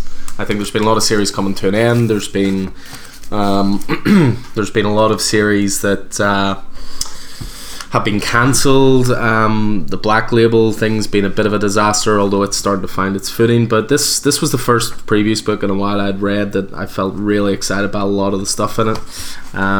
Kicks off with an issue, again showcasing sometimes DC's lack of planning, but Batman Who Laughs originally solicited to be 6 issues. As recently as issue 4, it said 6 issue miniseries on the cover. Yeah. But issue 5 says 7 issue miniseries. I'm not going to complain. I'll happily take more of this. If Snyder has more of a story to tell, this is one of the few Snyder titles Keith actually likes. Technically, it's an 8 issue series because we had the Grim Knight. The Grim Knight one shot as well. So with this one, I do wonder. There is a part of me that wonders if this is actually going to be related to the first 6 issues in a way, because this is being marketed as the explosive issue that leads directly into one of the titles I'll be talking about in a second. Is this a case of they've gone, we're doing a Batman Superman book, Yeah. I wonder if this is the connective tissue between the two. Okay. I wonder if the original story Snyder was going to tell is still within those 6, but then they've done a sort of branching issue. Who's on Batman and Superman? So Batman and Superman is a really interesting title. So as I say, that was Batman Who Laughs 7, which will then lead to Batman Superman number 1. Now, I was speaking earlier about how Marvel had poached Patrick Gleason from DC. Well, DC have poached David Marquez from Marvel. So he's worked on things like All New X-Men, he worked on Ultimate Spider-Man, he did Civil War 2. So this is actually his first title for DC. As an artist, but the writer on that is Joshua Williamson. The soon-to-be longest-serving writer on any title. Who is commanding the Flash storyline, and that guy is an unsung hero. Yeah, very much so. Joshua Williamson, we do champion him a little bit. I love his indie stuff like Nailbiter and Birthright. But DC wise, yeah, he's been killing it in the Flash. The recent Year One stuff has been very strong. Flash Wars was great. Just been very consistent all the way through. I'm going to pick that up because of him. Yeah, big time. I think that's one of the big draws. But yeah, I do see in the middle of that there's are these dual covers? Well, again, this is DC just being idiots, because this should have been issue 1 and this should have been issue 2. What I'm referring to, obviously, with this being an audio medium, there's a connecting cover. So essentially this is going to come out of the Batman Who Laughs, because he's going to be the main antagonist of this series. So that's why Batman Who Laughs connects to this title. But the two covers, on one side you've got Batman, which looks like Gotham in the background, the bat signal, and then you've got Superman, who is much smaller. And then the right hand side you've got what looks like Metropolis in the background, bright sunshine, blue skies, Daily Planet logo, and then it has Superman forefront and Batman in the background. Now, I'm all for connecting covers, but this seems a bit of a cash grab to me because they're both cover A's. You know what I'm maybe going to do? I'm going to ask you to order me the separate Lionel Francis Yu cover, because he's a better artist. Well, there's a Lionel Yu variant cover, which is the entire image is all in one cover. So I'll leave it to anybody who pre-orders the title. I will inform them of this. Some people want both covers, some people will just take whatever, but I will give people the options. So I know I'm going to end up getting both as well, which is why I hate DC for this reason. Year of the Villain's going to continue. Again, this is hard to talk about, I think, because it still hasn't launched. Year of the Villain's a very strange event to me. It's one where they're talking about how it's up to you how many issues you buy, and it's up to you which issues you take. But it'll still make sense whether you read 3 of the titles or 30 of the titles. It seems to be divided Kicked off in Justice League 25. 25 seems to be the start of it, yeah. Battle damage covers have to be the weirdest marketing ploy I've ever heard. What are battle damage covers? It's where the logo is being destroyed by whatever's happening on the cover. Oh, right, okay. It's kind of a cool effect, but I don't know if you need to showcase their battle damage. It happens all the time. Yeah, so... But they are doing this beautiful range of cardstock variants, and they've got some serious talent on these. You've got Del Otto doing Batman 76, you've got Joshua Middleton on Batgirl and Aquaman, you've got Art Germ on Catwoman, you've got Yasmin Putri on The Flash, there's Lucio Perillo on Justice League Odyssey. So these variant covers some of them are stunning. Do you think this Year of the Villain thing was an influencing factor on the whole Tom King Batman thing? I'm not too sure on that. The whole Tom King Batman thing, we've talked a lot about it in the store. I still think something must have happened behind the scenes, personally. I don't think we'll find out about it until quite down the line. Far down the line, but I certainly feel my feeling is that Tom King has been screwed over, because no more than a week before that announcement, he was still talking about his 100-issue run. Yeah. So something's happened at that con, or yeah. And it's a hard one to take as well, because I'm sure we'll get into it in a review show, but Batman 72, I don't know if you've read it yet, but 72 was the most recent issue, and it essentially collects everything up. I have read it. Everything, and it's masterful storytelling, and you're just like bittersweet about it, because now they're cutting it short. But and now we figured out what happened with Skeets. But yeah, anyway, moving through the book, a little bit of a return for a DC legend here. Neil Adams is writing and drawing a 6-issue miniseries, Batman versus Raz or Raish, depending on your pronunciation. Al Ghul. Neil Adams as always says it's Raish, but Batman again said Raz, so I stick with Raz personally. Neil Adams is a funny one these days, because you go back to his Dark Knight detective stuff, the 70s and 80s, he is unmatched. His stuff was incredible. He legitimized Batman as a dark character. Before that, it was all very campy and pulpy. But some of his more recent output I have struggled badly with. He did a Dead Man series, which was horrible. He did Coming of the Superman, which was not good. I've tried reading Batman Odyssey about 10 times, and I just can't get through it. I mean, sometimes you find that, I mean, with all due respect to the work that has gone before by some of these visionaries, you know, that was their time. Oh, absolutely. You know, and maybe they're you know, they're a name now, and they're maybe I guess it's like rock bands, you know, doing legacy tours that really aren't up to what Yeah, I mean, I hold out a little bit of hope for that, simply because of what's on the other page, which is DC seem to be following the route that Marvel certainly set the standards with so far, with facsimile editions, and there's going to be one for Batman 232. So Neil Adams created the character of Ra's al Ghul, so that's why I've got hope for this. He understands that character, so we'll see. Alright. But yeah, facsimile edition, Batman 232. It'll be a very cheap way of getting that issue. It's sort of like £100 to £120 issue at the moment. First appearance of Raz. Curse of the White Knight will continue. That hasn't launched just yet. First issue is due in July, so really look forward to that. On the other page is one you're looking forward to. Oh yeah. So we've got Wildcats #1 by Warren Ellis. So currently we've got the Wildstorm book coming to its conclusion this month, I believe. I'm really looking forward to that. It's been a great book. It's been a reimagining of the Wildstorm universe, which included Team 7 and Wetworks and Wildcats, but Wildcats was the book that kicked off that universe. Now, whenever Warren Ellis rebooted the universe, I guess it was 2 years ago now. 24 issues. There was supposed to be 5 series. So we've had Wildstorm, we've had Michael Cray. So I guess this is the third of those 5 series, if they're sticking to that plan. And as you said earlier on, you know, DC had made plans and then gone meh. Yeah. You know, at the end. Long form plans. Yeah. So this looks to be an ongoing, featuring this. So certainly in the original telling, of that Wildstorm universe and Authority and all of that, Wildcats, the CAT cat stood for Covert Action Team, but it was always Wildcats C.A. Yeah. And they've just called it Wildcats here, so I don't know if that's, so. And in Warren Ellis's recent Wildstorm book, he quantified why they were called Wildcats, because they were a covert action team that weren't attached to any player, any government or any corporation. They seemed to be on their own. They seemed to be for hire. So they were in the wild. So Wildcat. It was a wild covert action team. Was it Jim Lee who created Wildcats? Jim Lee created the Wildstorm universe. Yeah. So, and Grifter, who is this character at the front, I guess. The Wildcat, the Wildstorm universe was very much a creation of the 90s. Like, it was all at the same time with a lot of those the creators from Image and all that. Yeah. So, but Grifter, he's this character that just wears this sort of mask, this tied mask around his face. Fantastic character. These characters have been introduced in Wildstorm, reintroduced in Wildstorm, so I'm really looking forward to seeing where this goes next. The text, as I say, it's written by Warren Ellis, art by Roman Villalobos, covered by Jim Chung, that cover is beautiful. They have one job: to save the human race from the human race, and it's going to kill them.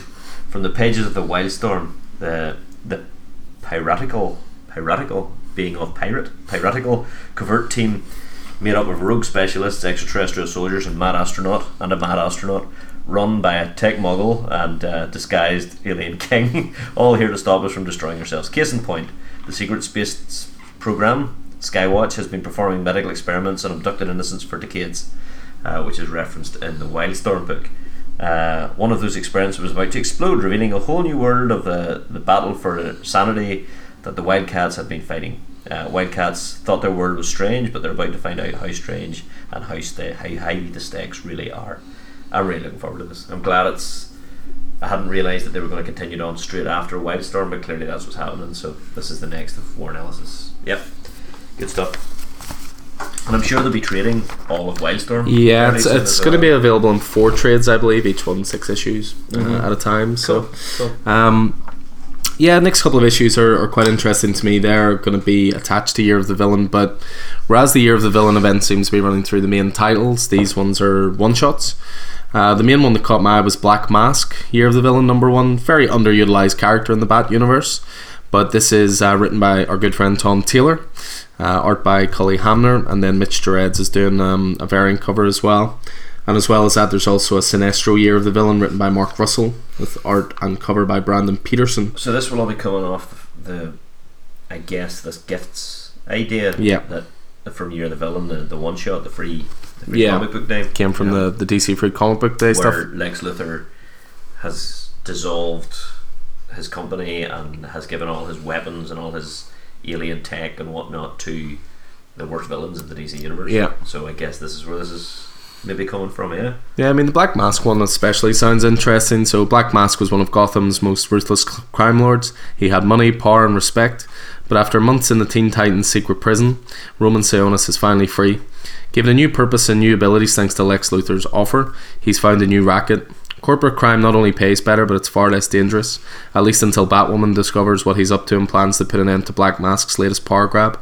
Is Black Mask the same crime boss he's always been, or has time and a new approach made him something far more unstoppable than he's ever been? Again, these wee one-shots are 40 pagers, so all self-contained, and again, anything Tom Taylor, let's just jump straight on. Brings us to DC Black Label with Superman Year 1, Issue 2. Still don't know what my feelings are on this. It's a hard one to judge because issue 1 obviously is still not available at this point. Frank Miller is obviously responsible for some of the greatest comics of all time, but Frank Miller's responsible for the beginning of the modern age, alongside Alan Moore and Neil Gaiman. Basically the British invasion at that time. Frank Miller was the lone American voice. Essentially. Absolutely. So there's for the creation of the modern age, but. I mean, recently his stuff has not been... I mean, it's varied. I mean, I enjoyed Dark Knight 3, but I think that Brian Azzarello, who co-wrote with him, reined them in a little bit, because DK2 is not good, and Holy Terror was not good. But then we've got John Romita Jr. on art. That's the other thing. I mean, one of my personal favourites, I think everyone around this table appreciates John Romita Jr.'s art. This does look as if it's going to be magazine size, similar to Batman Damned. I don't mind that so much, because at least I know that. Whereas with Batman Damned, it arrived and we looked at it and went, what is this? Because the other Black Label title it's soaring at the moment is Batman Last Night, and it's just normal comic size, but it's square bound, and that to me is what it should be. But by the same token, if it gives Romita Jr. a bigger canvas to work with, I have no problem with that. So we'll wait and see. At the end of the day, Frank Miller's always been accused of hating Superman. You know, he made him a government stooge in Dark Knight Returns and had Batman beat him up. You know, apparently this is his love letter to Superman. So we'll wait and see. But first one hasn't launched, so it's hard to judge what number 2 is going to be like. Frank Miller's a wee bit squiffy in the political spectrum. It's weird though, because we went to Comic-Con last year. We were at a retailer event and there was a Batman panel and Frank Miller was on it. And I've always had this image in my head of Frank Miller as a grumpy old man who would just sit there and live off his past sort of accomplishments. But he was actually the most engaging, the funniest, and talked more than any other creator on the panel. Right. And this panel included John Romita Jr., it included Frank Quitely, and had Brian Azzarello on there, and he actually talked the most and was actively making jokes and engaging with the audience. So I don't know. Superman Year One, as we all know, Batman's my guy, but I love a good Superman story, so hopes are high, absolutely. But we'll wait and see. Speaking of that facsimile, just a quick shout out, because I know this is one Kieran was interested in, House of Secrets 92, which is the first appearance of Swamp Thing. Oh, really? Yeah, written by Len Wein, art by Bernie Wrightson. You just can't go wrong there. I've heard the new Swamp Thing TV series is supposed to be awesome, but has also been cancelled. It wouldn't be like DC to shoot themselves in the foot again, would it? The first episode of Swamp Thing is excellent. The second one I haven't watched, but yeah, it's been culled from a 12 episode season 1 into a 10 episode limited series. Right, so okay. Apparently it's something to do with money. I don't know, but yeah, we'll not talk about that. I'll start crying. But yeah, something Keith just pointed out: Titans Burning Rage #1. Jan Jurgens. Yeah, Dan Jurgens on writing, art by Scott Eaton and Wayne Fauché. Did you say that was one of the stories that were one of the Walmart stories? It does indeed look to be, yeah. So this similar to what we talked about before, Superman Up in the Sky and Batman Universe, which are collections of the Walmart 100-page specials that were only available in the States. So this one is these stories were originally published in Titans Giant #1 and #2. So this looks very much right up your alley, being a Titans fan. It looks very old school Titans. Available to comic shops for the first time. Hawk and Dove lead ordinary citizens in an uprising against the rich, but former Doom Patrol member Mento is pulling their strings. It's up to the Titans to uncover his sinister purpose before someone gets killed. So yeah, looks like it's going to be 7 issues. So is that Dick Grayson, Robin, and Dick Grayson, Robin looks like Raven, Starfire, and Cyborg in there somewhere, Changeling. Yeah, so that could be good as well. Cool. And then we're on to sort of the core titles now. They all seem to be running through the Year of the Villain stuff. So you've got Action 1014, which I'm really loving at the moment, although at the moment it's very geared towards Event Leviathan, which launches this week. Looking forward to that. Aquaman 51. Again, I think these Year of the Villain ones will be interesting ones for anybody who wants to try a character for the first time, because they essentially seem to be one-shots. And to be honest, for example, just looking here at Batgirl 38, this might not have been something I was normally interested in, but I've just noticed there's a new writer on it, Cecil Castellucci, who is the writer on Female Furies, which is excellent. Okay, yeah. So I might give that a wee go myself. There's Batman Beyond, to my mind, one of DC's strongest titles, and one of its most underrated. Yeah, Lost Days continues, move over Robin, Batman has a new partner. So Batman Beyond is something, I think we talk about it every time. I've never read any of it. I mean, Dan Jurgens is on it, Rick Leonardi. Yeah, it's Chris Samney on cover art as well. It's one of those titles that just sort of simmers underneath the whole time. Yeah, you know what I mean, and it's just really good quality and it's really entertaining, and but it's not one of the big punchy, sparkly. Yeah, you know what I mean. Please don't talk about sparkly and Batman. Too soon. It's too soon.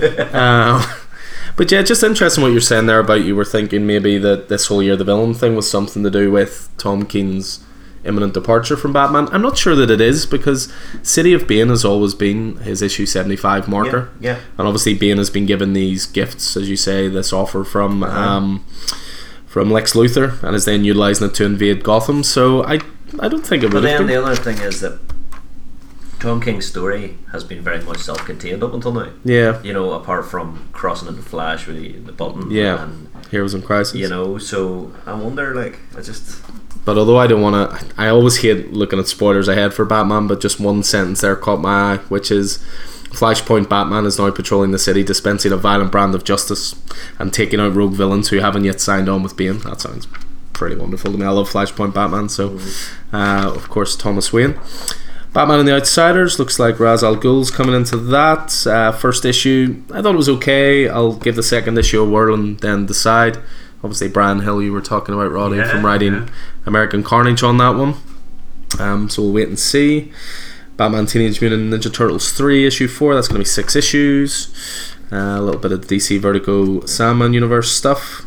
Your boy's back on Catwoman. There he is, yeah. Ram V. Good man. On Catwoman. Arguably wrote the best Catwoman issue so far. Number 9.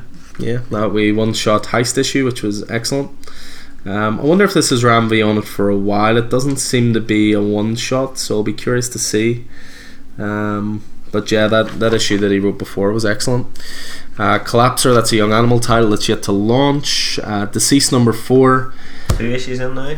Issue 2 was just ridiculously great.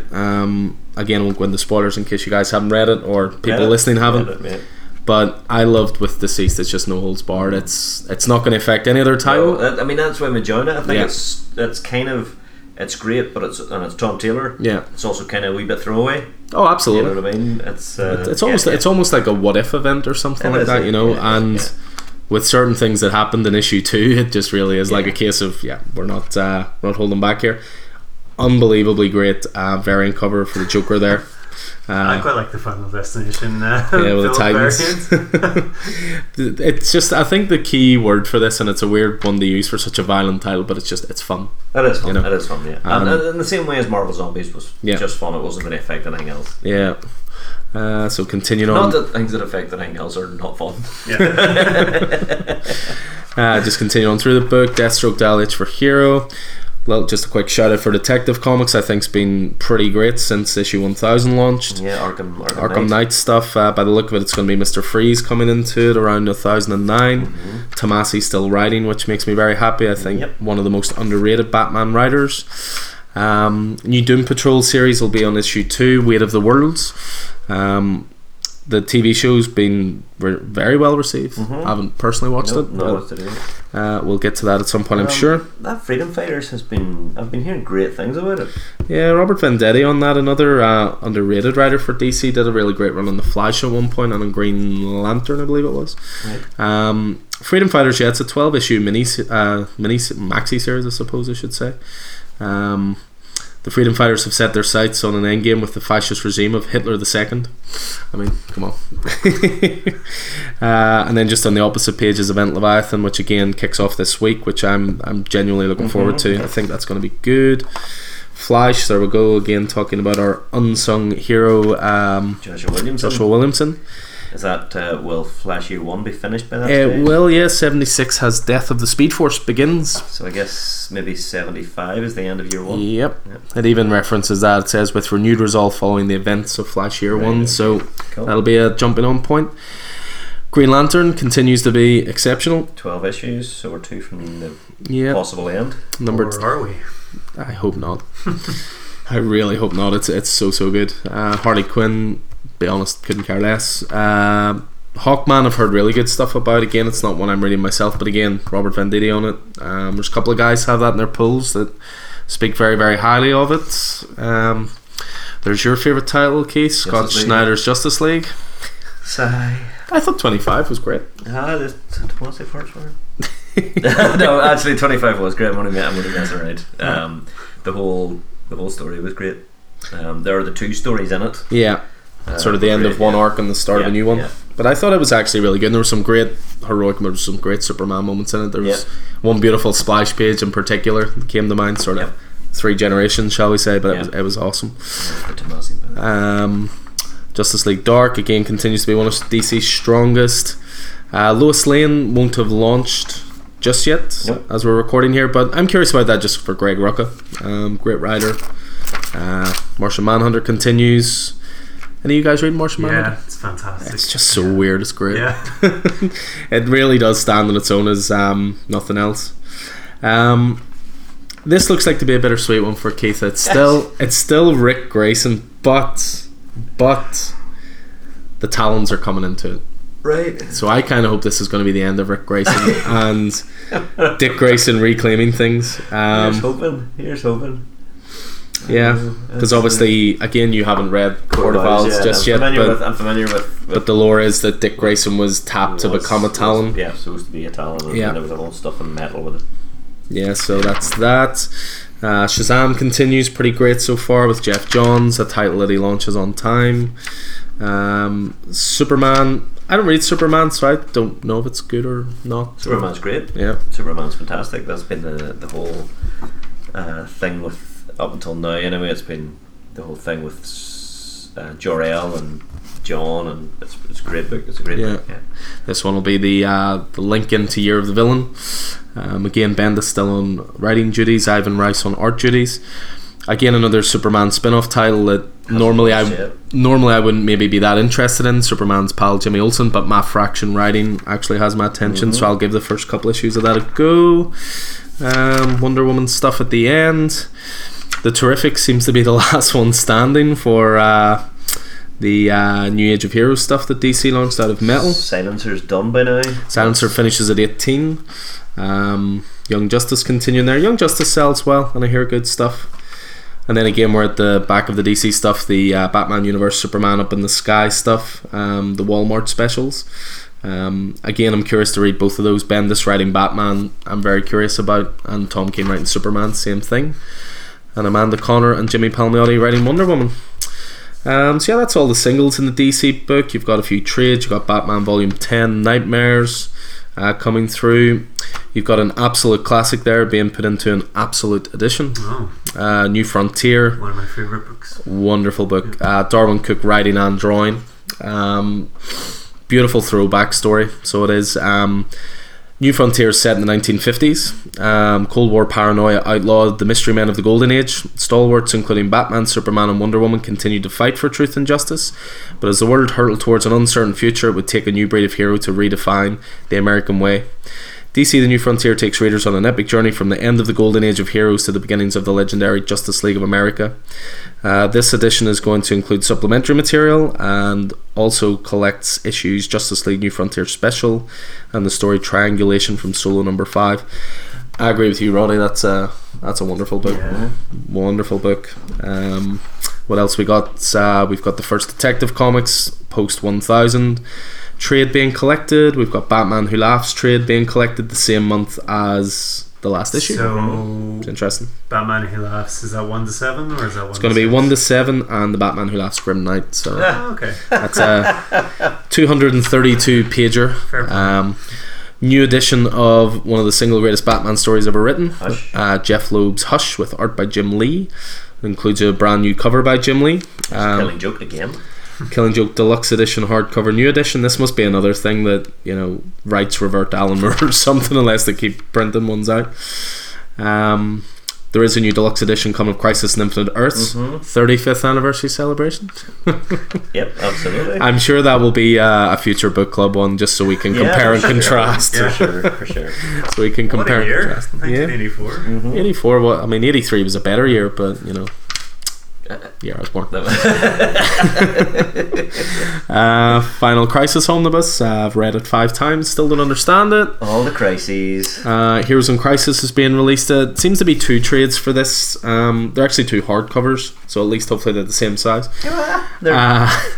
So you've got Heroes in Crisis, The Price and Other Tales, which will have the 4-issue miniseries with Batman and Flash 64-65, but it also includes the Flash Annual number 2 and Green Arrow 45 and 48 to 50. Do you remember Green Arrow 45? It was brilliant. It was the funeral for Arsenal. Yep, that's right. It was a great issue actually. So yeah, that'll include the Flash War stuff, right? Yeah.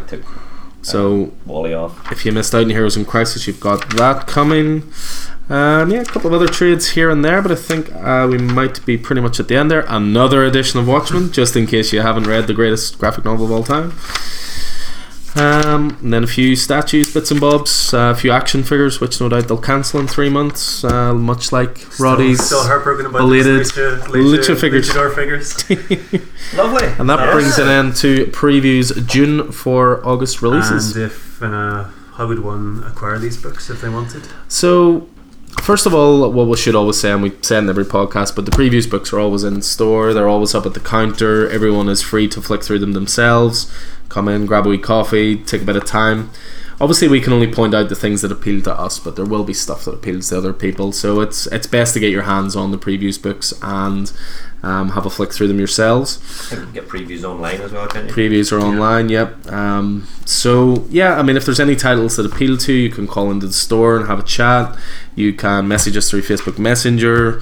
I mean, it's always best just to pop your head in, and pull lists are one of those things that, if you've ever anything you want to take off a pull list, for example, it's not a problem. Just come in, let us know, come straight off. You want to add new stuff, same thing. But the cutoff date, I believe, is Friday the... What have I just passed there? So we're on Sunday the 9th of June, so Friday the 7th. So Friday the 21st of June will be the cutoff. Which is my birthday. Which is Roddy's birthday. So he is 41. 32. I just say that because you're the young pup of the three of us. Yeah, that's it. And I believe Mr. Miller, just as I said, 41, Mr. Miller did indeed just pass that landmark. So it's a little while before I hit my late 30s even more. It's not until next year. So but yeah, as I say, it couldn't be easier. If any of these titles appeal to you guys, just pop in the shop or drop us a Facebook message, as well as obviously the podcast that's going through it. I'll put stuff up through social media all the time. Titles we've highlighted, you can comment on those as well. So yeah, that is previews June 2019 for August releases. Cool. Brilliant. Unless there is anything to add, gentlemen. Not at all. I think bolt a shot. Where can people find you on Twitter? I guess we always have to add that stuff in just in case. Yeah, I probably should just do a generic recording to add to the end. Yeah, I mean, you can follow us on social media. Just follow Coffee and Heroes on Facebook. We're at Coffee Heroes 1 on Twitter, at Coffee and Heroes on Instagram. And then with the podcast, obviously you found some way of listening to it if you're hearing this, but you should be able to find it everywhere. It's on iTunes, it's on SoundCloud, it's on Podkicker. I'm currently setting it up so it's on Spotify as well. Awesome. So we want to obviously have the reach as wide as possible. We did interestingly look at some of the statistics recently, and we've some listeners in some strange places, so we want to throw a shout out to them. So shout out to our listeners in Glasgow and our listeners in the States and in Australia. And Australia, I think we had as well. Yeah. Worldwide. Yeah, thank you very much. It might literally be one person, but they don't sound like that strange though. And the best thing you can do is, if you're listening, the best thing you can actually do is, not everybody listens through iTunes, but the best thing you can do is to rate and like and subscribe on iTunes, because it shoots us up gets us noticed. It does indeed. So so pleasure as always, gentlemen. Thank you very much. That brings an end to the previous podcast. See you next time. See you later. Bye bye.